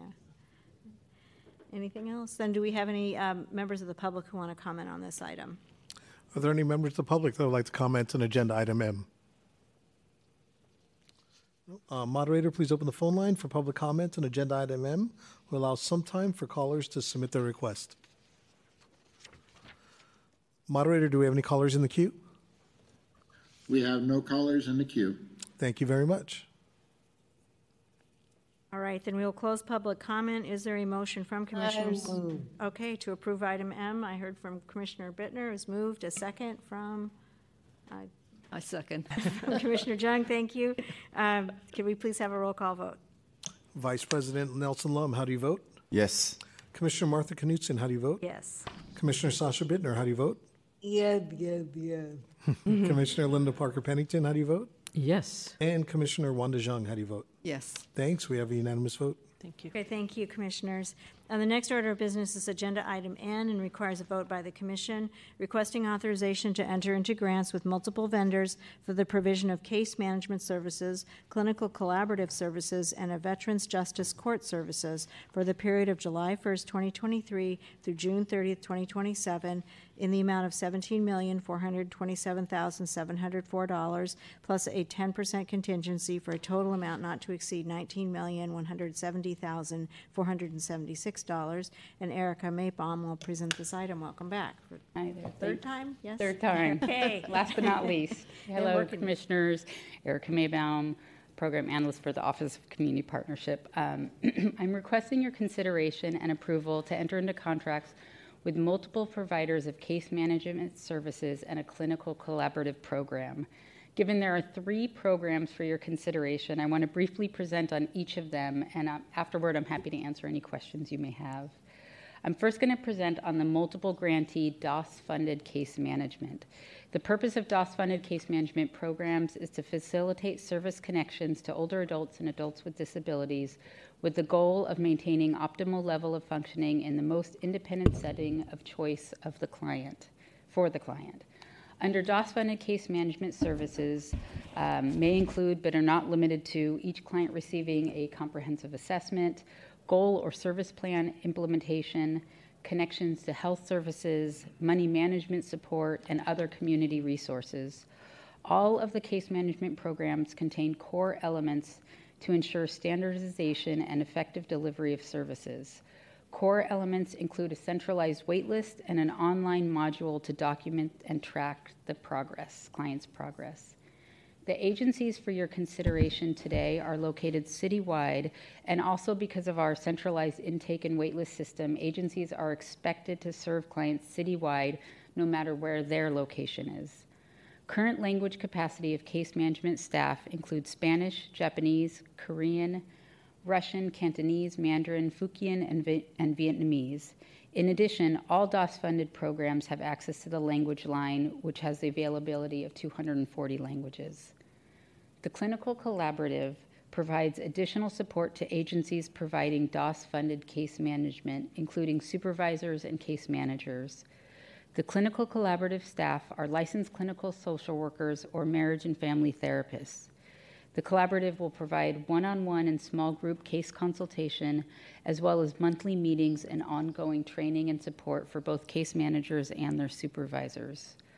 All providers under consideration today have previously provided DOS-funded case management services. I am very excited to briefly share with you the information on the 3rd program within this grant. The Veterans Justice Case Management Program is a brand new grant for DOS and will expand the Office of Communities Partnerships portfolio of services specifically for veterans. In order to be eligible for this program, clients must be veterans with criminal cases in San Francisco and are court-ordered from a judge, attend court as ordered, meet with clinical staff regularly, follow the treatment plan recommendations, and willing to participate in the program. Expectations of the Veterans Justice Case Management Program include a comprehensive assessment, providing case management services, including referrals to resources such as substance use and mental health treatment referrals, education or training for employment, resources for support for legal issues, and therapeutic groups. Veterans Justice Case Management Program requires accompaniment to court appearances and case conferences and tracking compliance with treatment and reentry plans with the client. This was my very brief run-through of the programs. I'm requesting your consideration and approval to enter into contracts with the agencies detailed in your commission table, and I'm happy to answer any questions you may have. Thank you. Do we have any questions on this or comments? Okay, seeing none, do we have any public comment on this item? Are there any members of the public that would like to comment on agenda item O? M. N. Oops. Moderator, can you please open the phone line for any callers? Moderator, do we have any callers in the queue? We have no callers in the queue. Thank you very much.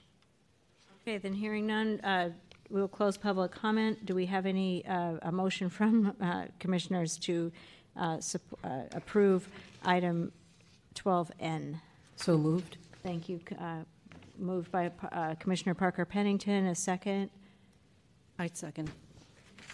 Thank you from Commissioner Jung. Could we please have a roll call vote on item 12N? Vice President Nelson Lum, how do you vote? Yes. Commissioner Martha Knudsen, how do you vote? Yes. Commissioner Sasha Bittner, how do you vote? Yeah. Commissioner Linda Parker Pennington, how do you vote? Yes. Commissioner Wanda Jung, how do you vote? Yes. Thank you. We have unanimous vote. Great. Thank you, commissioners. I think that, and thank you. Do we have any, for item 13, do we have any announcements from commissioners?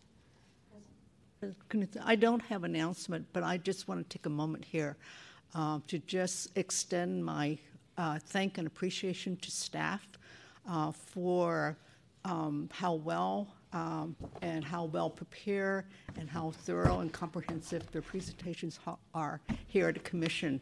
The presentations are always clear, concise, well prepared to answer all our questions. I note that the memos that are prepared are clear. They provide just the right amount of information to make our jobs as commissioners easier in terms of reviewing the work that's been done by staff. And I know there's a whole lot of work behind the whole lot of paperwork that we look at. So I just want to extend my thanks and commendation to staff for the excellent work being done. I mean, this was an enormous agenda, and I just want to echo the same thing. We really appreciated it as we read through this and realized how much work goes into this and how many dollars are getting moved because of this and how important it is. So thank you for that. I think I wanted to make a note that we are having a month off, right, for yes. August. Yeah. Hopefully that gives you all a little break. A little break? No. Never from the work, but at least from preparing for these meetings. So we hope that you have a little bit of time off around that, or take some time off because of that. So I will adjourn the meeting, and next meeting, I promise you'll have your new commission president, vice president. Yes, go ahead. I just want to echo what my fellow commissioner have said. I mean, I really appreciate the amount of work that has gone to it. I mean, look at this. And I have to confess, I have not read the whole thing. However, now that we have a month off, I will go through it. That is a promise. Thank you so much. Okay. I just want to say, too, I think that you all have raised a very high bar now, because we're going to expect music and dance. Yeah. And, maybe a little interpretive, whatever, spoken word at a future meeting. So thank you for that. Yeah. Public comment has just got a few more dimensions to it. Yes. So anyway, thank you for that, too. All right. I'm adjourning. Okay.